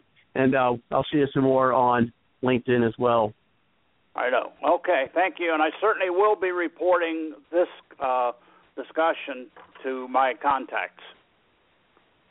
So. Well, we appreciate it. And we'll looking forward to hearing from you again. Okay, Norris? All right. Good night. Have a great night, Norris. Good night. Good night. Take care. And Norris was good enough to spend some extra time with us this evening, originally in our off-air conversation. And he said he'd be able to spend about an hour or so with us, and he did extend his time being with us tonight. So we really appreciate that from you, Norris, taking time to stay longer with us. So, Ed, made some comments, and so what we'll do is we'll go down the line. First we'll go with you, Joe, and then with you, Dan, and then Kelly, and then I'll make some comments myself on those thoughts. So let's go ahead and bring it to you, Joe. Yes, actually homeschooling is starting to become a very popular trend. I know in New York they even have a special homeschool system that is funded by the Department of Education, where starting at the kindergarten level, you can actually I think they put they do it through a camera and through the internet, through the computer, and the student is actually receiving his education on the computer while he's being instructed by the teacher in the classroom. So the student is at home and he's on FaceTime and he's getting instruction and he's seeing his fellow classmates or actually participating live in the classroom. And so they have some sort of program or structure set up in that way where a student has the option to stay at home, but they can kind of get the classroom feel, I guess, via internet. And then, of course, homeschooling, which has always been an option. It's been viewed as more of an antiquated trend, but now it's becoming a lot more popular as many parents are dissatisfied with the public school education in whole, fed up with the Department of Education, the lack of knowledge that the kids are learning, the structure, the increased violence in public schools, the fact that Common Core, another big issue. So yes, homeschool is definitely becoming a popular trend again, and I think it's a good thing. I think at the end of the day, the parents should be the ones to decide and have the option, not the government. I don't think the government has the right to decide that they know best. I think it should come down to a parent's choice of what they think is the best option for their children. And Dan, your thoughts? Well, as I rummage around here looking for audio parts, I was going to try a different microphone. We homeschooled our kid until third grade when she made the decision that she wanted to go be with her compatriots, and she did okay. Smart kid. She knows how to think, and that's really what you're supposed to learn in school are just two things only. One is how to critically think about things, and the other are basic facts, not theories, but facts that you can base understanding on, and then you build from there. And it's funny, but when you start with basic facts, and they have to be real facts, and you learn how to critically think, it's remarkable how you almost always come to similar conclusions with most other people. Those who come to different conclusions can be, some of them are crazy, and some of them are visionaries and geniuses. They're looking at something in a different way. But most of us are going to see things pretty much the same way. So there's where that unanimity, that uniformity in society comes in, not from being imposed upon us with a bunch of falsehoods, but from just a natural inquiry. If you and I both look at apples falling from a tree, we're all going to come up with the theory of gravity. We're not necessarily going to be able to explain it in mathematics the way that Newton did, but we're all going to go like, yep, stuff falls down, and that's what little kids do. Okay, they figure stuff out like that. Now, we are in a time. Yeah, well, it does, and unless if it starts falling up, all my assumptions are going to really have to be reexamined.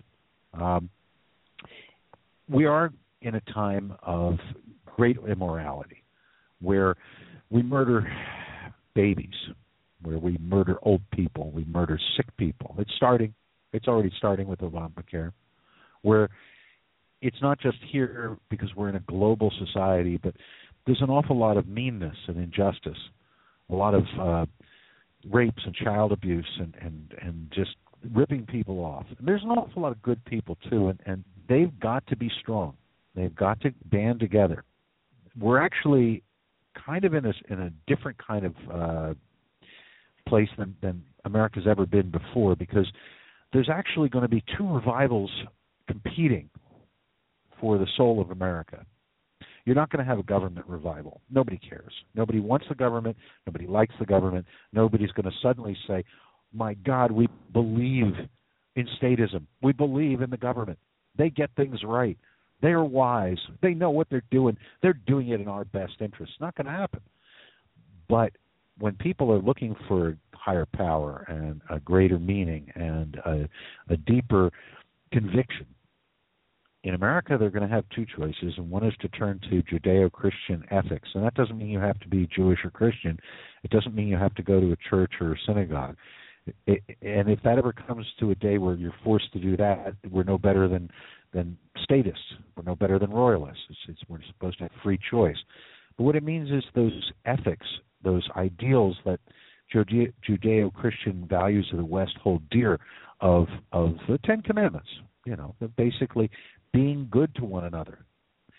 Those are going to be the traditionalists who are seeking redemption, who are seeking to repent for our sins and try and make it up and try and be better for the next generation. But Islam is now in America, and it's here and it's growing, and they're bringing in tens of thousands a week. There's millions here who are coming, and they're not all bad people. If they want to worship that way, it's fine. But I want Americans, if they're going to be Islamic, let them be Americans first, which means that they have to respect my right not to be Islamic, my right not to pay them a jizya tax because I'm not Islamic, or give up all my possessions to them because I'm not Islamic, or have my head cut off because I'm not Islamic, or have my wife or daughter stoned or worse because they won't cover themselves head to toe in a sheet, and they insist on driving cars and educating themselves and working jobs. So there are people in desperate times who will turn to that. And what we have to offer them is truth and example. And this is true whether it's religious or any other kind of movement. If you want to get there slow and, lie the way that the statists have been doing, and basically bit by bit seize little bits of power until hopefully you get to a point where you can just have it all and everybody's too stupid, and they don't understand human nature, so that's why they're going to lose. But the other side offers force and power. Christianity, Judaism, they both used to be like that until they were reformed. We used to kill each other over nothing, over tiny differences in understanding of Scripture or of what God was supposed to be about, as if we actually knew. Even if you read the Bible, are you really as wise as God to be able to interpret it well enough that you can tell other people that without doubt that you know everything? I'm not. Maybe somebody else is. But there are some things that's really clear to me that beating someone who hasn't attacked you, that raping someone for any reason, that torturing somebody for any reason, that murdering someone for any reason is not a good act. It's not a moral act. It's not a righteous act. And it's a powerful act that we have to counter by not only defending ourselves, because nowhere does it say that you can't defend yourself, and that's human nature too, to protect yourself and what's yours and your family, your community, absolutely. But more than just strength, we need to show compassion. We need to show the decency. Those people I work with, for instance, in the pro-life movement, because I work with all these different movements, they're not just pro-life saying, don't get an abortion.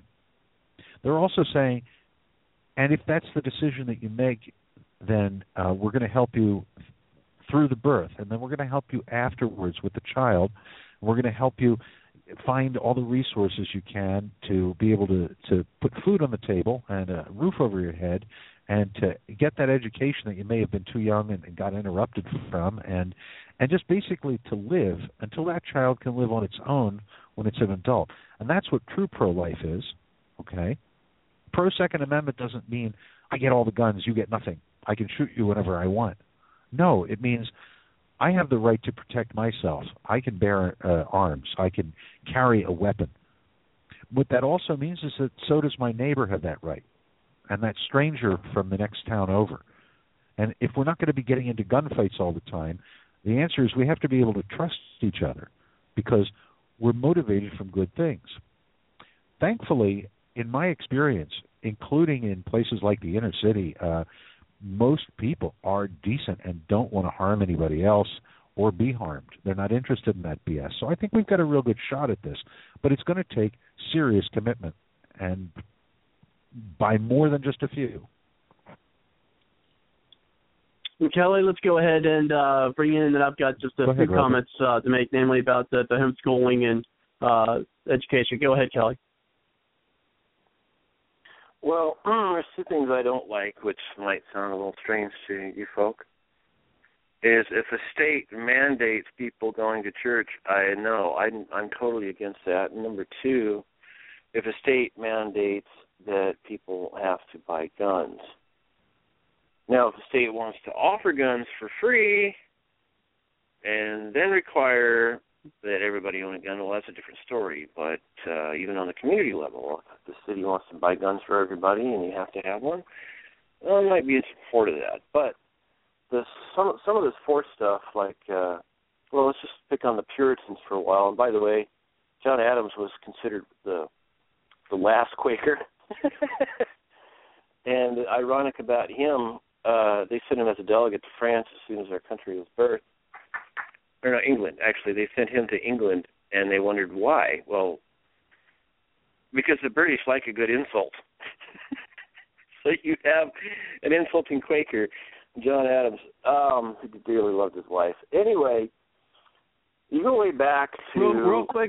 Real quick, Kelly. I hate to interrupt you, but, seeing what time it is, we only got about 3 minutes, folks, before we go into the extended period, or sometimes what we lovingly call Bard's Logic After Dark. And if you'd like to hear the extended period of the show, give us a call at 347-945-7428 if you'd like to listen live to it. If you'd like to chime in, push the 1 on the number dial, but if you'd just like to listen, that's fine as well. Also, if you can't stay with us, of course, the remainder of the show will be available on the podcast using the same link that you used tonight to get to the live portion of the show, and that'll be the way you could do that. And, of course, the link is where you can share it. And also, if you'd like to be a follower of the show, just click the little follow button that we have there on Blog Talk Radio.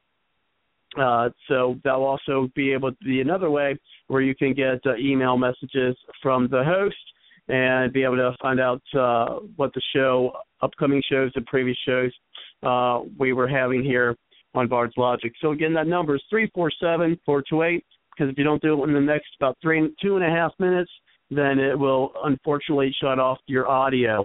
So let's go ahead and bring it back to you, Kelly, and then I'll make some brief comments, and then perhaps we'll be able to bring things over to our next topic of conversation. Go ahead, Kelly. So this idea of forced religion, I'm just not a fan of that. I did visit the Living History Museum there at Plymouth in Massachusetts back in 2004. It was really amazing. I mean, the thatched roofs and everything, and they were really called separatists. And they just had the Bible published 1604, and they came over here. We're going to throw away whatever the king is going to dictate. We're just going to read it for ourselves and discover it for ourselves. However, then they did force people to go to church. Not only that, they had a guy who would have a long pole and a soft, blunt end that if you fell asleep in church, you would get poked. So if I was back in that society, what I would want one of two positions. Either A, to be the pastor, or B, to be the guy that wakes up everybody that dozes off. The reason is because I would doze off in church. So either of those two positions would keep me awake in church.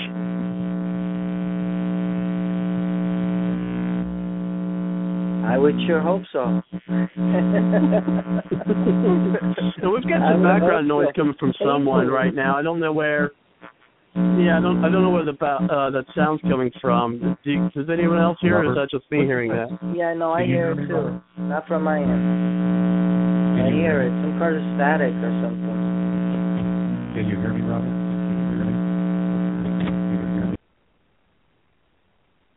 Unfortunately, it sounds like it's coming. Well, let's see if we hear it again. I spoke too soon, Robert. Yeah, unfortunately, we're hearing that from you, Dan. Let's hope we can clear that up. I apologize for that. So we'll open his mic up back in a few moments to see if we are taking, they can be taken care of. And I'll just make some brief comments. On the schooling is, I really agree with the idea, and I wish I could have the opportunity to homeschool my daughter. She'll be in the 8th grade this coming school year. Just not having anyone or having any organizations which could do the homeschooling, even if I would have made in some way my own curriculum, that would have been awesome. Now, on the other hand, when it comes to sending them to these schools, one of the problems that I see that, at least with the Catholic schools, at least here, and you guys might find this ironic, if but my daughter actually goes to a Catholic school. It's her, it's kind of in part her choice and in part by choice. I pick it because, as you mentioned, Dan, the discipline of the Catholic schools is, at least in my area, more stringent than it is for the public schools. So that's one of the reasons why I send her there. Plus, with just the caliber of students and things of that nature, as well as the, even though although sometimes snooty a lot of times. But anyway, that's why, I picked there. And, of course, my daughter is Catholic. So, that's her decision to, move on in her faith the way that she chooses. But one of the problems that I see with the Catholic, or even if you just go to the Christian schools, most of them in my experience are the Catholic education, is the expense of taking them there. And I really think that holds off a lot of folks, and that's for both good and for ill. Of course, the folks who will sacrifice and send their kids to the private schools or these Catholic schools definitely are more vested or invested, you might be able to say as well, in their child's education, unlike, others that may not be. I'm not saying this is always the case. I'll put that disclaimer out there.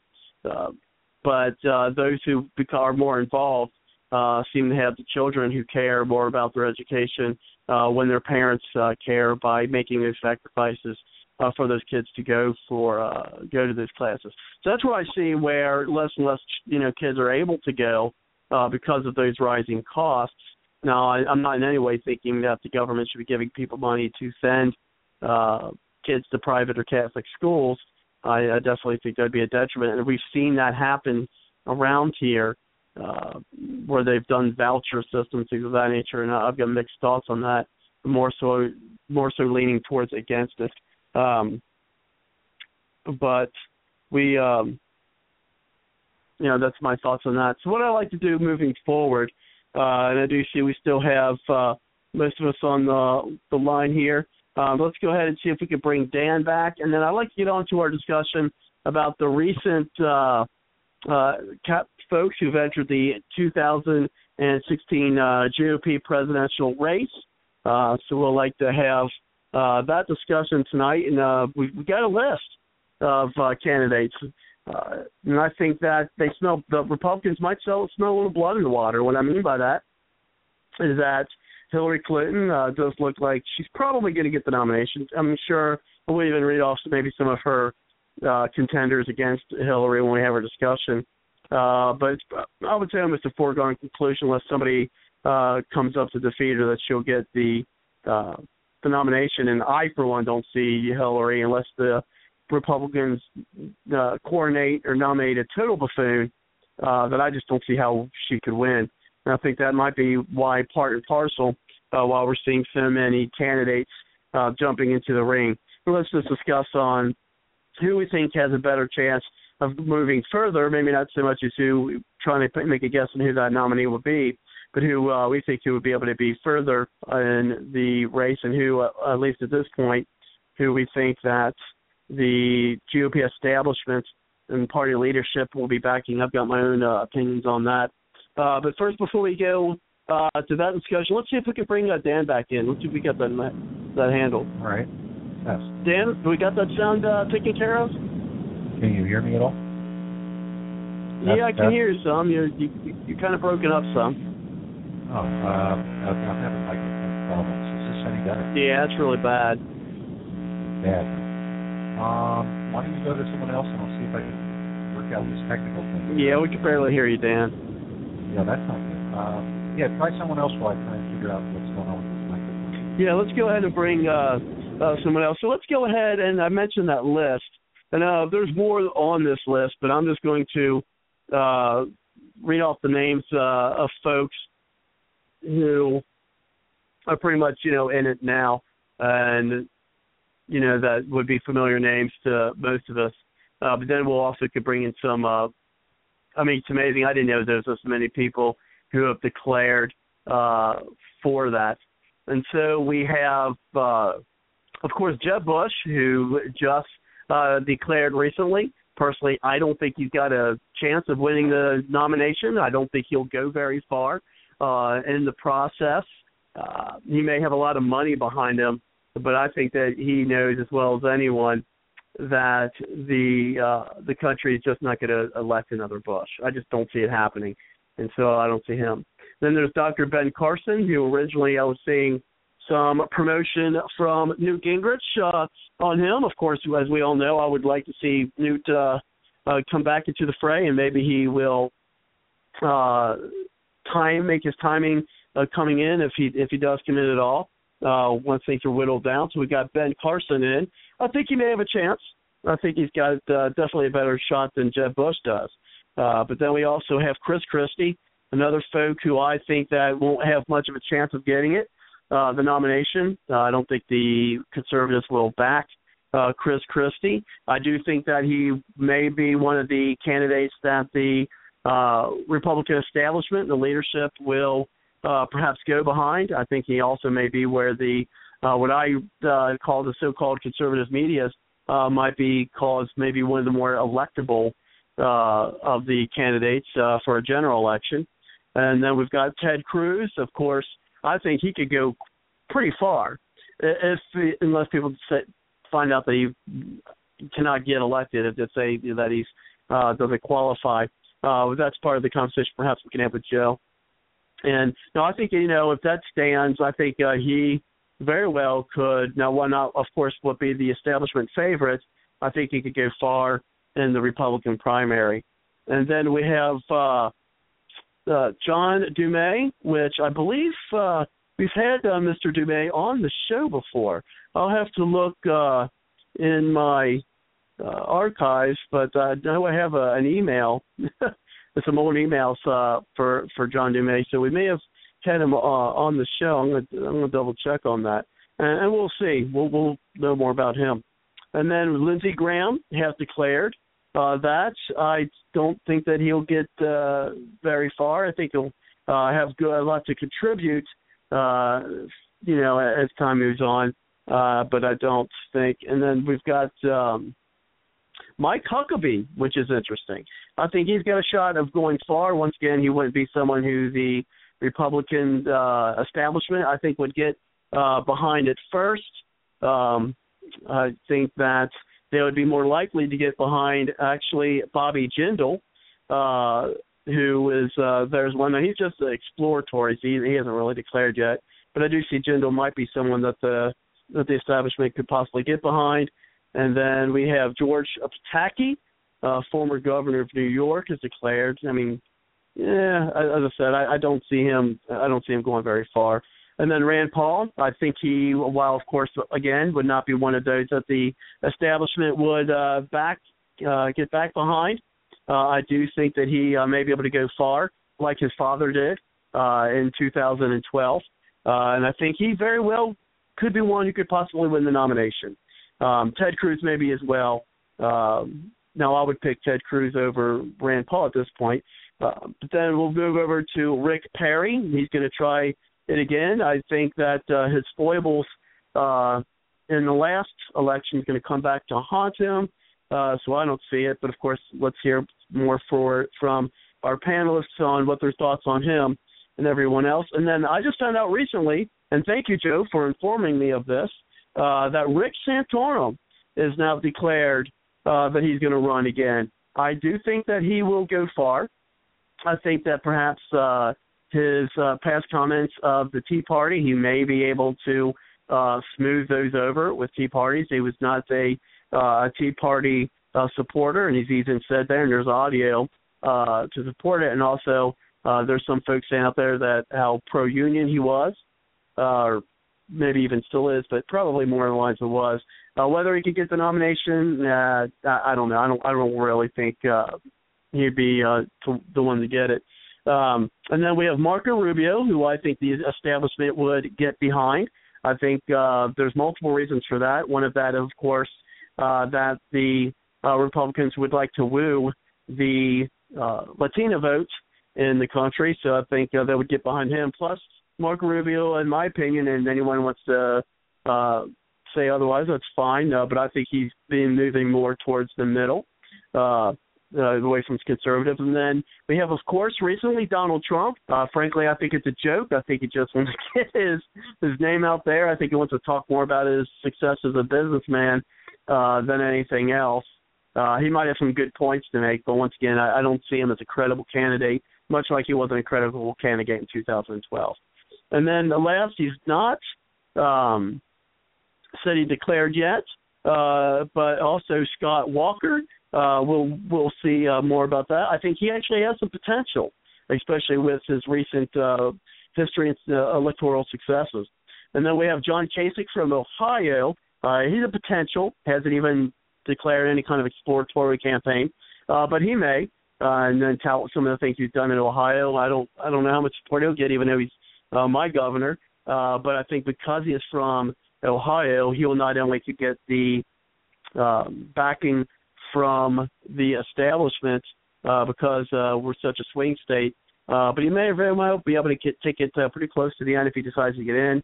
And then we'll see on that. And if he does get in, I think he can take it pretty far. And then lastly, that's not on the list, but I'm always going to mention, is in my hope of a Newt Gingrich re-entering the fray. I think, why not? We've got Rick Santorum back in. We've got Perry back in. We've got Huckabee back in. You know, we've got Santorum back in, if I haven't already mentioned that.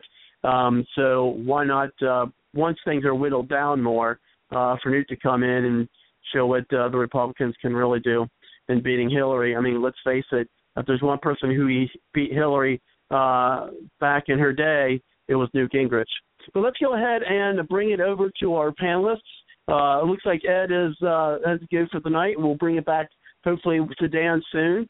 But, of course, let's first bring it to our campaigner of the group, and that is with Joe. Joe, I've read a pretty extensive list there. What's your general thought on there being so many candidates in the mix here, and in light of they may smell it as a bloodbath, because if Hillary does become the nominee, I just don't think that there's going to be a lot of, I mean, sure, she'll get her votes, but I just don't see where a Republican of any credibility would lose against Hillary. What do you think? Well, I think it's definitely going to be a different landscape than we've ever seen. It's estimated to be the largest GOP presidential primary field in the history of the GOP since it was first founded in 1854. We have some formidable candidates. I definitely think out of all the candidates you mentioned, I think Santorum has a chance of going the distance. He's very formidable. I see Fiorina as a very, very formidable candidate. I also see... Yeah, I don't think I even mentioned her, did I? No, you didn't, but that's okay because it's a big group. But I think Fiorina is going to be a very formidable candidate. I actually think she would possibly make a good VP choice. But the end of the primaries will tell what her knowledge is overall. Interesting. You were talking about the Cruz. The big question is Ted Cruz, because he was born in Canada, is he eligible to run for president? And to help touch a little bit on that, since you asked that question, PolitiFact came out with an article, and they were stating that Senator Ted Cruz, yes, although he was born outside the United States, and he's born in Canada, Cruz has maintained that, quote, there are no constitutional barriers that prevent him from running. And so far, the challenges to his candidacy have been few and far between. And so the big question is, can Cruz really run? And Rafael Edward Cruz That's his full name. He was born in Calgary, Canada in 1970. Back then his family was living there because his father was working for this famous oil industry company at the time. And then they moved to the United States when he was 4, and he grew up in Texas, graduated from high school, and then he later attended Princeton University and then Harvard. And then, of course, in 2013, as a first-term senator, he already was considering becoming a prospective presidential candidate, and he released his birth certificate. Technically, his mother is born in Delaware, and his father was born in Cuba, kind of a similar situation to Obama, whose mother was born in Kansas and father was in Africa. But is the issue 100% settled? Not exactly. What does the Constitution say? And Kelly, you can weigh on this since you're a constitutional scholar.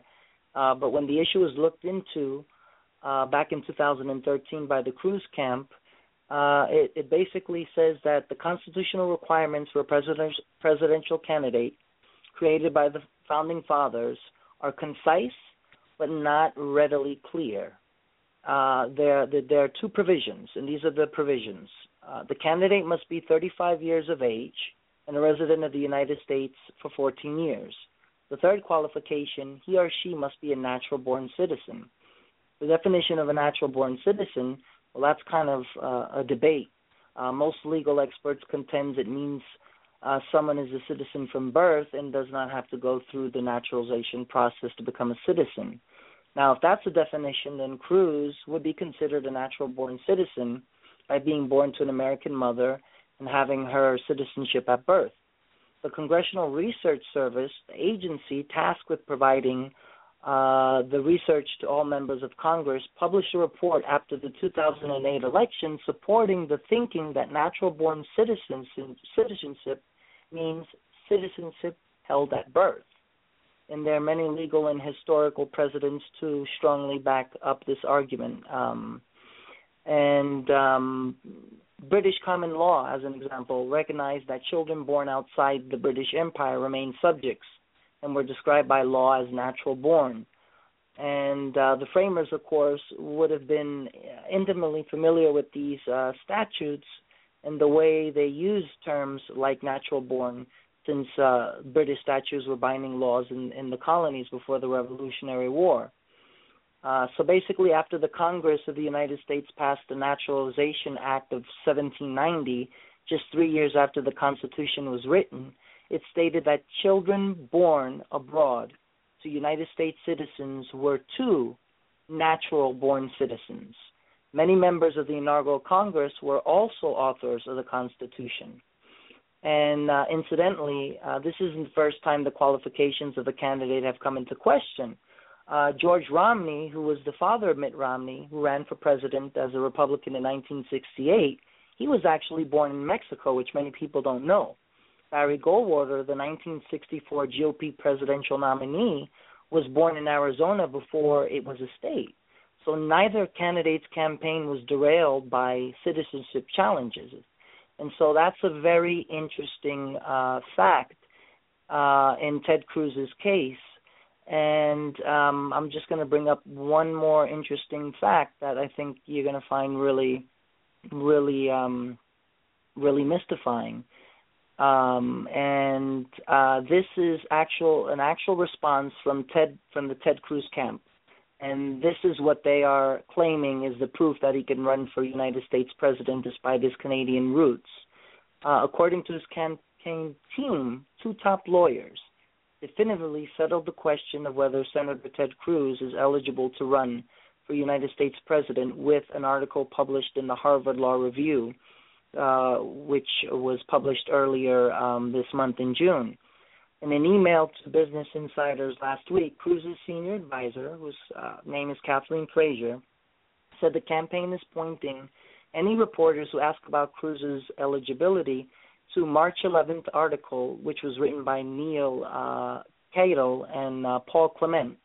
And any coverage on this issue should include the Harvard Law Review article by Cato Clement. And questions have been raised about Cruz's eligibility, as he was born in Canada to an American mother and a Cuban-born father. At the end of the day, most experts agree his mother's American citizenship makes him a natural-born citizen, which is one of the constitutional requirements for presidential eligibility. But in an analysis of an issue published by PolitiFact in 2013, they concluded if there is the tiniest silver, quote-unquote, of uncertainty about whether Cruz is legally eligible to be president, because the phrase natural-born citizen has never been explicitly defined by a constitutional amendment or Supreme Court ruling, quote-unquote. And so it's definitely a compelling argument, but no one is raising any questions about this issue, or at least challenging it in any opposition so far to Ted Cruz's run. So pretty much that is, I guess, a mini synopsis in a nutshell about the Cruz situation. But honestly, to answer your question, Robert, I don't think Pataki is going to last too long. I definitely don't think Donald Trump will last too long. Perry, no. I don't think he can recover from 2012. Graham is definitely considered a big neocon, and he's not very popular amongst even the establishment and his own base. Jeb Bush, he'll probably be a formidable candidate, but I agree with you, Robert, and I don't think the establishment will back him. One interesting thing, you were talking previously about school vouchers, and one interesting thing is actually in Jeb Bush's tenure as governor of Florida, he was actually the first governor to introduce the school voucher program. And Florida did lead the way in school vouchers. Just an interesting little tidbit there since you were talking about the homeschooling option. Thank you. Yeah, you're welcome. Rand Paul, in all honesty, I actually think that if he was not so weak in his foreign policy views, he would be a very formidable candidate.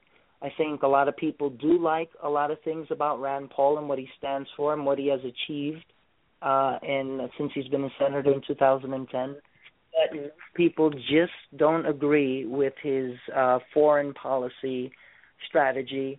And especially he made some comments that really lit the fire a few weeks ago, in which he stated that the George W. Bush administration and neocons actually created the vacuum for ISIS.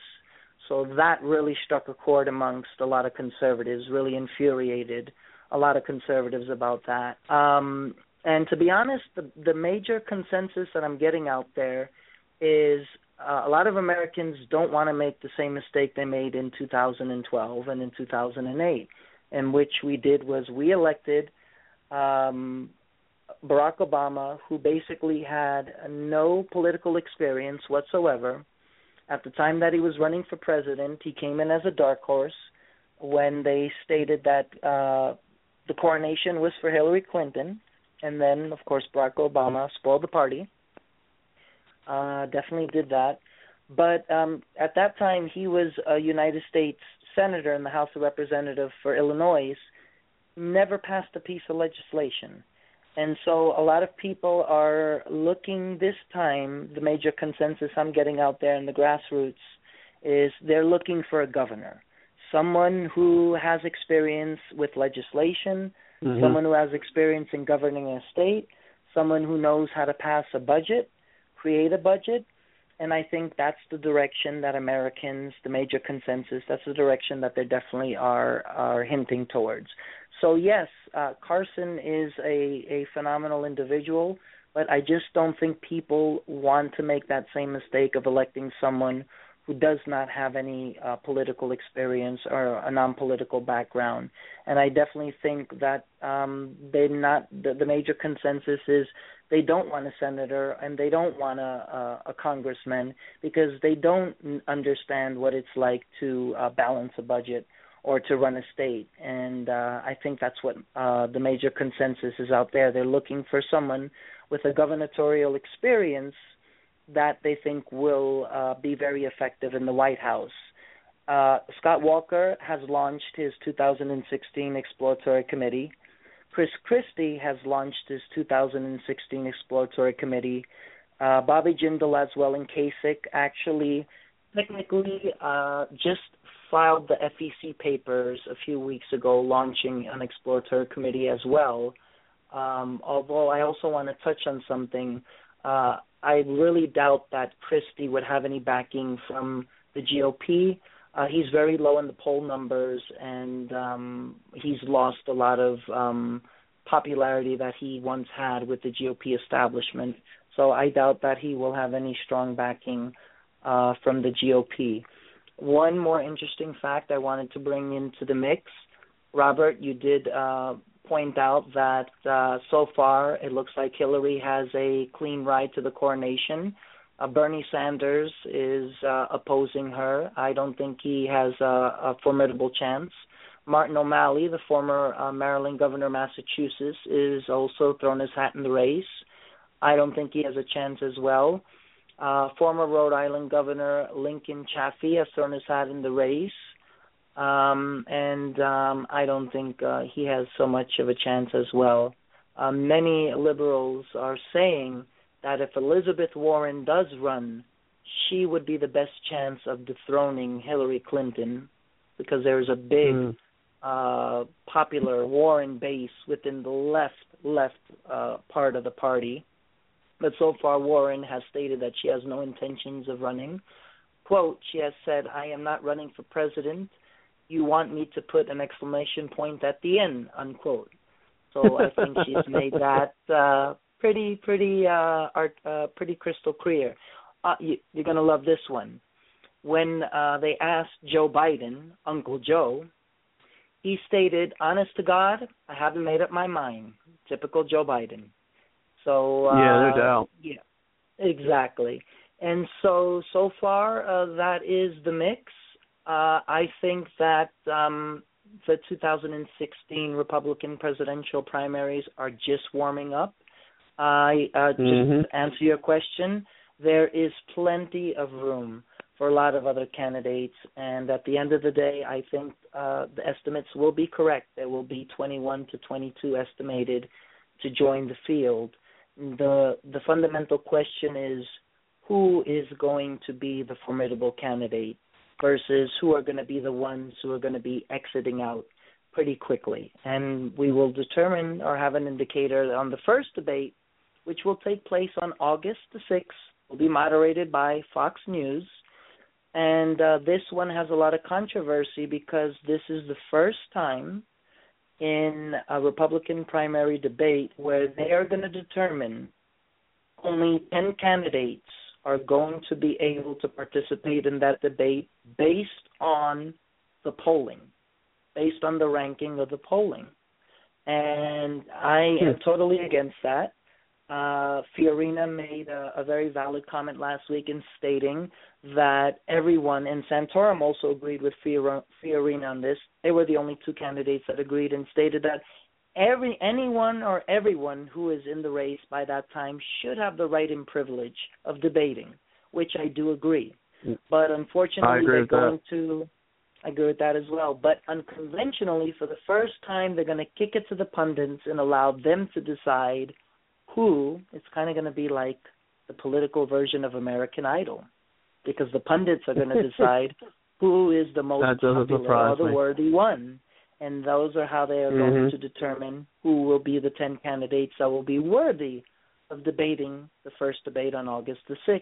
And so far, even though Governor Walker has not officially entered the race, he has the highest poll numbers at 12%, which is pretty amazing, even though he hasn't even entered. Exactly. And one person, just as a note, John Dumais, no one's really, not a lot of folks have heard from him, but just an interesting note that we've, even before it started, the show has had a presidential candidate for the GOP nomination on the show much prior to there, because actually, if we look back in the archives, we'll see that we had John Dumais on the show talking about his running for president for 2016. So just an interesting programming note. Very interesting. So we had also, him on. Dennis Michael Lynch launched an exploratory committee. about 5 months ago, but he has officially bowed out of that. He is not going to pursue that. So Christie is having serious contemplations about whether he thinks he would even have a chance of being a formidable candidate. He's getting a lot of blowback from Bridgegate, and also I guess a lot of Republicans and conservatives have not forgiven him about the bear hug of 2012. They haven't gotten over that still. And the fact that a lot of people find Christie to be not presidential enough. He comes out, he's a very snarky individual, and that's not too appealing. You know, he's very front, and he can be very blunt, and he can be pretty crude, and I don't think that's what America's looking for, so that's definitely stacked against him. And interesting, you were talking about Trump, and he was on Bill O'Reilly's show last night, and get this, you're all going to laugh at this. Bill O'Reilly asked him a couple of questions, and one of the questions is, he asked him, what is his foreign plan against ISIS? And guess what Trump said? He said, well, I have one, but I can't say what it is because that would be giving away the information to the enemy. And O'Reilly said, well, wait a minute, but you're running for president. You have to say some sort of stance. He says, well, I know what I'm talking about. Then O'Reilly asked him a second question, and I was just beyond myself when he said that. He says, what would you do what would you do against Vladimir Putin and his invasion of Crimea? And he said, well, I think Putin and I would actually really get along really well. And O'Reilly says, well, how do you figure? He says, well, I'm a people person and I'm a business person, and I think I'd be able to get along with him. I think we'd be able to have a good working relationship. And I'm like, oh, my God. I was saying, he's a joke. Oh, forget it. This reminds me of The Apprentice, where it should be the other way around. I think the American people at the end of the day are going to say, Trump, you're fired. That's a great way to end that. So we're going to go ahead and bring Kelly in, and thanks for your critique, and we'll definitely be hearing more of that from you, as because I know the campaigning is your expertise, and it's definitely one of my passions. So we'll definitely be hearing more from you on that. We'll be talking, of course, as things move on more and more, as we'll be talking, more and more about the candidates as they go down, because one of the things we did in 2012 that it kind of started the show, of course, was support of Newt Gingrich. Then we were, vetting the candidates until we got to the convention, and then, we covered the convention, and then we moved forward to cover other grassroots conservative candidates, even from other parties after that. But I figured everyone else was covering the Republicans, so why not cover the grassroots who are still conservative candidates, even though there are other parties, because I felt at the time, and still do, that the conservatives had the right to know that there were other options out there. Regardless of some folks thought if they were, well, they can't win, well, they still have the option to know that these type of folks were out there. And so I figured, why do what everyone else is doing? And so we would do something different. But, we'll see how things pan out for 2016. Hopefully things are different with what the Republican leadership does. And I really wish we were able to have Cindy on tonight, because she'd have a lot to say about that, because she was very involved in, like I was in 2012 with the elections and covering those.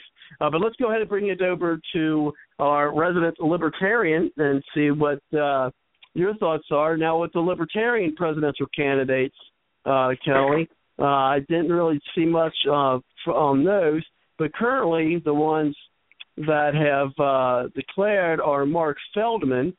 He's declared, and then we have Cecil Enoch, and then Steve Crabell, and then a Darrell Perry. So none of those we've heard of. But, of course, we have a potential of, again, Gary Johnson, but through my understanding, we haven't heard anything concrete on that. So go ahead, Kelly. Well, I got some insider information on that. I spoke with Judge Gray many months ago. Judge Gray, he was on our show. We had him on too, I think. Yeah. By the way, Robert, this is an interesting night to plug your show. Yeah, we had this guy on the show. Yeah, we had that guy on the show. Yeah, we had that guy on the show. If I say Matt Bevins, he'll say, yeah, we had that guy on the show. Yeah, 3 times. That's one of Robert's best lines. Yeah, a little self-plug. But it is so true, Robert. That's why it is an amazing show. He is just so capable. It's just amazing of the wonderful array of guests he brings on each week. It's like a box of chocolates. You never know what you're going to get. Robert ceases to amaze me. I think that's why his show outranks, in my opinion, any other Blog Talk Radio show. But I just wanted to throw that in, and I mean that with all sincerity. Oh yeah, that's a good point. Well, even the Republican, even the Republican Okay. nomination is, maybe Forrest Gump. The Republican nomination, they like a box of chocolates. You don't know what you're gonna get. All right. Let's see. I'd rather have Forrest Gump than most of these. Anyway, and by the way, do you know why the Apollo 13 mission had so many problems? No, why? Because Forrest Gump was driving. All right. Kelly, all right.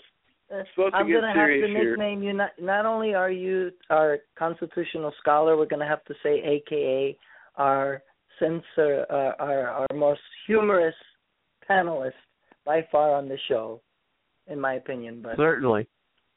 Well, thank you. It's actually self-therapy because when you get into politics, if you can't laugh, you'll go crazy. And by the way, Joe, I am stunned. I know I've heard it before, but I'm kind of doing an engineering thing while I'm listening, and I'm like stunned at how well you carefully thought through and really gave a sharp analysis of each of these, or most of the candidates. I'm impressed. Thank so you. Anyway, check out his website, Kelly. Yeah, I think he's a definite positive addition to the guest panelists. Now I have to compete with somebody. All right, which is fun. Anyway, all right, so what are we going to do here? Constitutional question, is Ted Cruz eligible because he was born in Canada? Natural born is actually you were born on the soil. So theoretically, he's not possible like Obubu was not. However, they have made exceptions through the courts. There have been some rulings because military men are overseas, John McCain, and he pulled up his papers, and yeah, I'm fine, because he was thrown to the wolves on that one. He said, well, here's my papers. So Ted Cruz, by the way, he was born in what's it called, Halaaka? I can't remember the name of it. Hospital in Honolulu, Hawaii. Therefore, Ted Cruz is eligible. I'm jesting here with the birthers on Obubu. Anyway, but they have the court, and there's certain codes that the government has set up for the military brats that are born overseas to naturalize, or natural citizens. Naturalized is when you come in and get your green card, you're a good person, okay, now you're a citizen. They can't run for president. Immigrants can't. But the issue of born to one or two American parents, they do have codes. I haven't researched it enough. But like Joe was mentioning, there are points of the Constitution that aren't clarified except by the courts. And then Congress clarifies things. So I can't answer that definitively. I'm not sure about Rubio either, which I do like Ted Cruz. I don't like Rubio. I do like Ted Cruz. Sometimes it's like the Republican Party throws candidates and supports them just so they'll bring in a block of voters. They're not stupid, the Republicans, because they're Latino voters with Rubio and Cruz. Mm-hmm. You got Ben Carson, our brothers who are Black Americans in Liberty. So, you've got some really smart maneuvers there to bring in more people into the party. And so the Republicans are capitalizing. The Democrats, that's Hillary. We know it's a no-brainer. But let's see. If we go one by one, of course, Robert said, Newt Gingrich again. I'd say Ron Paul, he's too old to beat him in a bicycle race and tell me he's too old. He's extremely healthy. But he's doing more for the country now and speaking engagements. Maybe Newt's doing the same. But, okay, so then you got, so that leads to Rand Paul. I like him. I like that he physically stood and filibustered the funding for the NDAA. Of course, he was crucified to some degree, and Ted was supporting him too, Ted Cruz. So So I like that aspect of him. I'm not sure if he's like his father. I don't think so. In certain aspects, he is.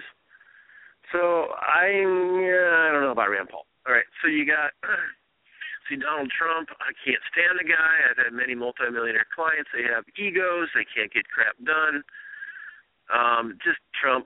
Jokes on him, like I think Joe said or you said or Robert. Let's see. Huckabee.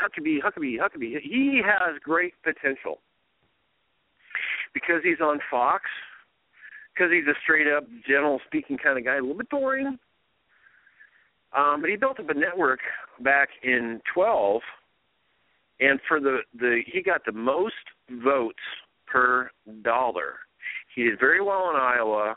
If he's got his network up, he could do very, very well. I think he's going to outlast several of them. Yeah. Scott Walker. No, I agree. I think he will be for me. Yeah. Yeah. Scott Walker's done some stunning things in Wisconsin, busting the union. Next thing you know, the state has a surplus. So that has incredible potential. Christie, forget it. The Bridgegate, forget it. Perry, he got indicted by Travis County grand jury. Forget it. He's not that bright either, although it's not necessarily him that caused the economy to boom in Texas. It's more the legislature. Of course, he'd like to take credit for that. I don't think Perry has a chance. Ben Carson, really like that guy. I really like Ben Carson. He's very articulate. He just needs experience for people to trust him. So I think that's going to fall on the wayside. Let's see, who else? Name some other names, and I'll kind of respond. George Pataki. Okay, and then we're gonna and then a few minutes after that, sounds like we're gonna be able to bring Dan back in for his comments. And gosh, I wish we had even another hour for tonight, but unfortunately we don't, because I'm sure we can probably take up at least half of it, if not more. But yeah, so the other ones, let me go back. I was actually looking at the Constitution Party candidates. Let's see. We're also for the Republicans. Of course, we got let's see, ones you didn't mention. Carly Fiorina or Fiorina. We mentioned her, and then Bobby Jindal. Mentioned him, and then let's see, one that you have it, Rick Santorum. And I'm not even going to talk about Trump. Yeah, Rick Santorum dropped out of the race because he realized he wasn't constitutionally eligible. That's what happened in 12. I really like Rick. I really do. He's got some really good stuff. I like him too. There's some problems there though, but then we go Pataki. Who's that? That's what everybody's going to say. Who's that? Yeah, I don't know. I mean, I haven't studied this much as you guys, but because I've been focusing on local issues. But in the Libertarian Party, Gary Johnson's going to run again. Judge Gray may or may not. The thing that they are doing is they filed a suit by now. I don't know where the status of it is. So that the free and equal will be, the free and equal debate will end up being possibly the prime time scenario where instead of just two, you're going to have three. The Libertarian Party probably has the most mileage to put up a third party. Other than, if they win the case, it's a hard case to win, actually. I've looked at it a little bit. It's really hard to win. Freedom of the press is, first of all, right to contract, another one, Hale versus Henkel, 1906 landmark case. So if they win, and they have Gary Johnson up there versus a Republican and Democrat, OMG, I think we're going to see some really radical stuff. We could see the Libertarian Party taking votes actually from both parties. Depending upon the candidate, they could take more votes from the Democrats and the Republicans win. That's kind of like, what's his name, the guy that would say, "Hear that guy sucking down?" He's talked like that. He took votes away from Bush and Clinton won. Ross Perot. Yeah, Ross Perot. That would be an interesting to see what happens, or maybe a third time, or the third party could actually win it this time if they get in front of the American people on the podiums. Free and equal, it's going to get more mileage, but it's not going to do it. And, of course, the Republicans sued the Libertarian Party to kick them out of, they tried 6 states. They were successful in 2, Gary Johnson off the ballot. So let's see. Also, Ralph Nader, 2000, another great example. He was a third-party candidate. Mm-hmm. He ran for the Green Party. Right. He actually took away votes. They said that actually he took about 20,000 votes that actually tipped the scale and made it such a razor march thin race. But yeah, I just wanted to bring up Ralph Nader. Also was a definite game changer within that race as well. Yeah, so something to look for is the third parties definitely can steal votes, and it's debatable sometimes who the vote's taken from. Jeb Bush, I'm sorry. I just put my stomach there because I ate some of that alphabet soup earlier, the government agency alphabet soup. Anyway, wait, he's going to win. Everybody, I'm telling everybody right now, is vote for Jeb Bush. Yes, because it's the only way we'll beat Hillary. We can't have Hillary. Jeb Bush is the only one electable, and the Tea Party's going to shove this down Hillary's throat. And all the radio shows, we're going to beat Hillary. Jeb Bush is the only man who can do it. So and you know what you're going to find so ironic, Kelly? Jeb is actually not going to campaign using the word Bush. He's actually going to campaign using the word Jeb, ! I kid you not. Well, so he's not going to bring that up. But you know what the Democrats? Here's the thing. You know what the Democrats will say. You know, if it was between Jeb and Hillary, they'll be like, you know what? Clinton beat Bush before. They'll do it again. That'll be their slogan. But technically, you know, I'll just say this really quickly. If it wasn't for Ross Perot, that actually what enabled Bill Clinton to win. That gave him enough votes over George Bush Sr. So right. So actually, if Ross Perot technically was never in the mix, technically, I don't know. I think Bush Sr. would have won, and so I don't know. Yeah, that's I think possibility. The Clintons. Yeah, that's debatable if the Clintons really won on their own merit. I think Perot gave him the push. Well, when Ross Perot said, "You hear that, Jane? Second sound? That's the sound of the federal debt." All right. Well, what he really meant was, well, you did that really well, Shelley. That's the votes. That's the votes coming out of the Republican Party for me. Yeah, you sounded pretty like. I tell you what, I liked Ross Perot the first time around. I really did.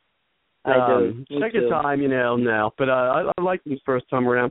So, we only got about 13 minutes, and I have to spend time closing things out. Unfortunately, we lost Dan. His battery kinked out on him. So, unfortunately, we won't be able to get any commentary from him tonight on the candidates. But I do want to make sure that we, say thanks, Dan, for your contribution tonight. I wish we didn't have those audio. But we'll hear from them again.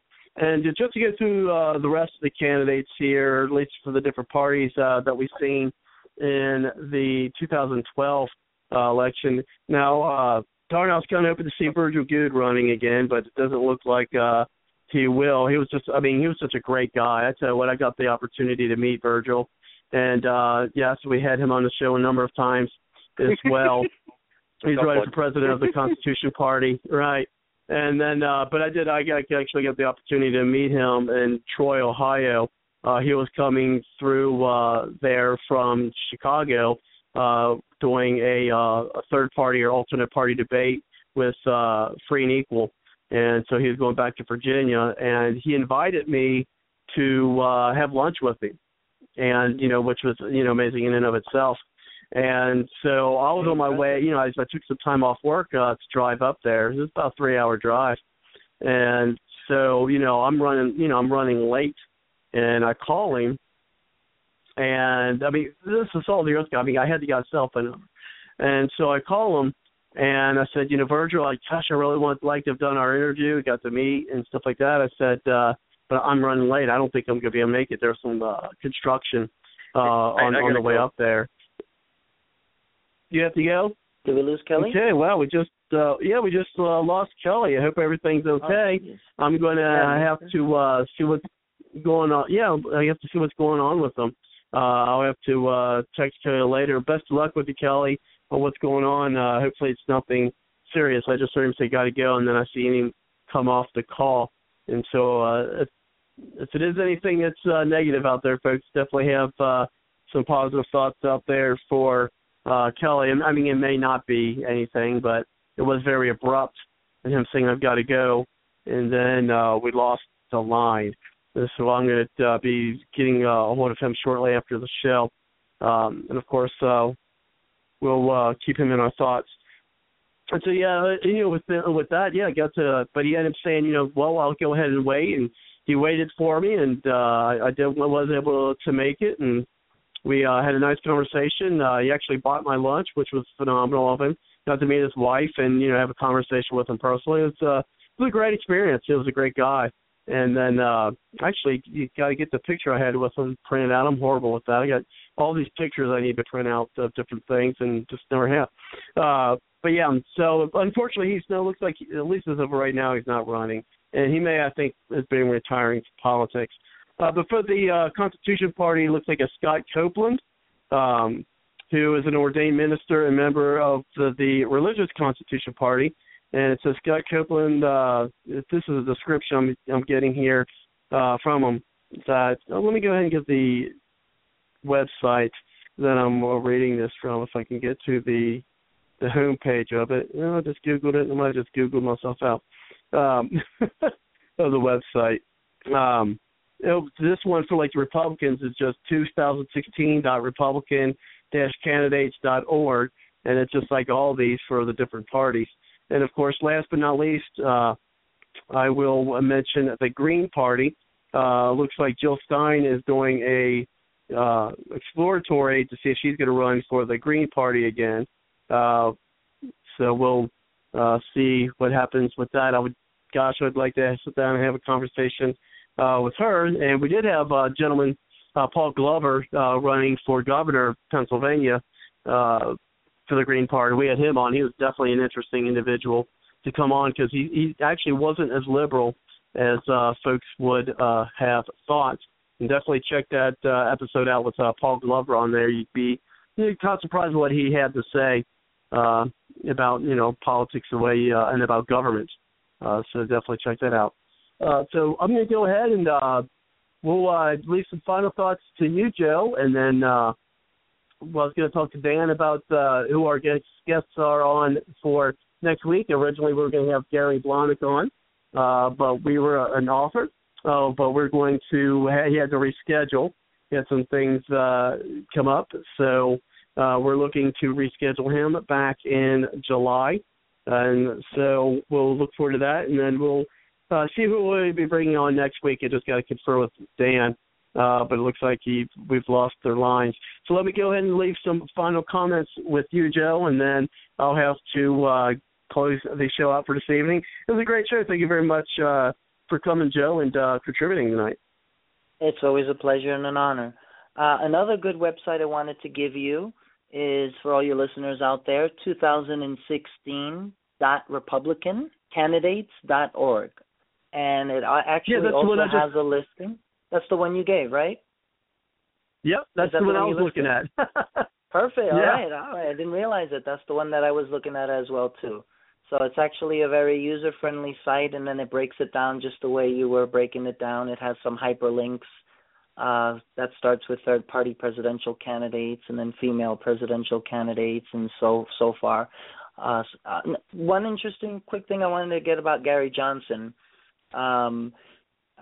He was interviewed last week, and in his interview, when he was asked about Senator Rand Paul's interest into the race, he said, quote, unquote, "I like the fact that he's running. I mean, of all the Republicans, he's the closest to my ideology. The things that we differ are immigration, marriage, equality, women's right to choose, drug policy, and military intervention." So I thought that was an interesting statement from Gary Johnson, who, by the way, I do remember he left an indelible impression in 2012. I liked a lot of what he had to say. He definitely had a great sense of humor when he ran in 2012.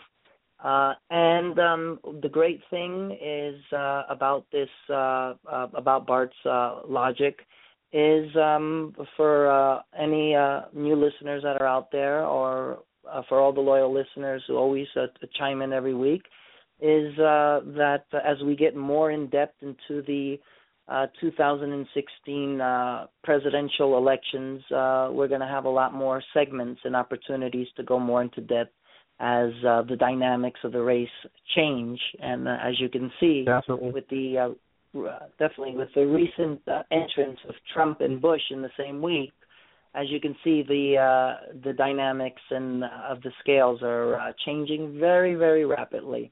One more thing I wanted to make a quick point on is a lot of people are forgetting about Huckabee. He was the runner-up in the 2008 presidential primaries against McCain. So he is also a formidable candidate that not many are talking about. But then also the same thing can be said about Rick Santorum, who was the runner-up in the 2012 Republican primary. He sure gave Mitt Romney a run for his life. So a run for his money, actually, as they would say. So those are definitely two people to look out for as formidable candidates. And let's see how the landscape changes before August the 6th. I'm definitely looking forward to it. I'm sure your viewers are. And I'm definitely looking forward to next week's show. Robert, if you would like to close by maybe telling us, giving us a little bit of a hint of what next week's guest, who's next week's guest is going to be, that'd be great. Well, we are talking, I was talking or chatting rather to Dan, and there's a few folks that we are, looking at maybe coming back on to the show that we've had on previously. We're working on, nailing that down. He said he was going to talk with them, and so, we don't have them quite yet on which one of the two, because we had a couple people that we were looking at for that. So I'm trying to scroll down here and see who's probably the most likely that we'll be having on. So I'm trying to find this, but unfortunately we only have 3 minutes. So before I can find that, oh my gosh, I can't believe I can't find okay. the. That is the wonderful thing about your show. That's the organic nature. That's the organic nature of the show, and I appreciate that, Joe. And unfortunately, I have to close things out. And but we will have someone, I'm sure. And so thank you, everyone, to come to the show. We are looking forward to whoever we have on the show, because, of course, we'll probably talk about things that happened during the week for the GOP primary. We'll have our guest on, and then we'll be talking about the subsequent shows that'll be coming on. But thank you very much, everyone, for coming on. And, of course, to keep telling your thoughts. I still haven't heard anything from him, but hopefully we'll hear something soon. So take care, everyone. Good night. And, of course, I will end tonight, as I do every night, and that is with the song by Aubrey Ashburn. And you can hear more of her music by going to www.aubrey, and that's with a B, AubreyAshburn.com. So take care, everyone. Good night, and we will see you next week. Take care. Good night.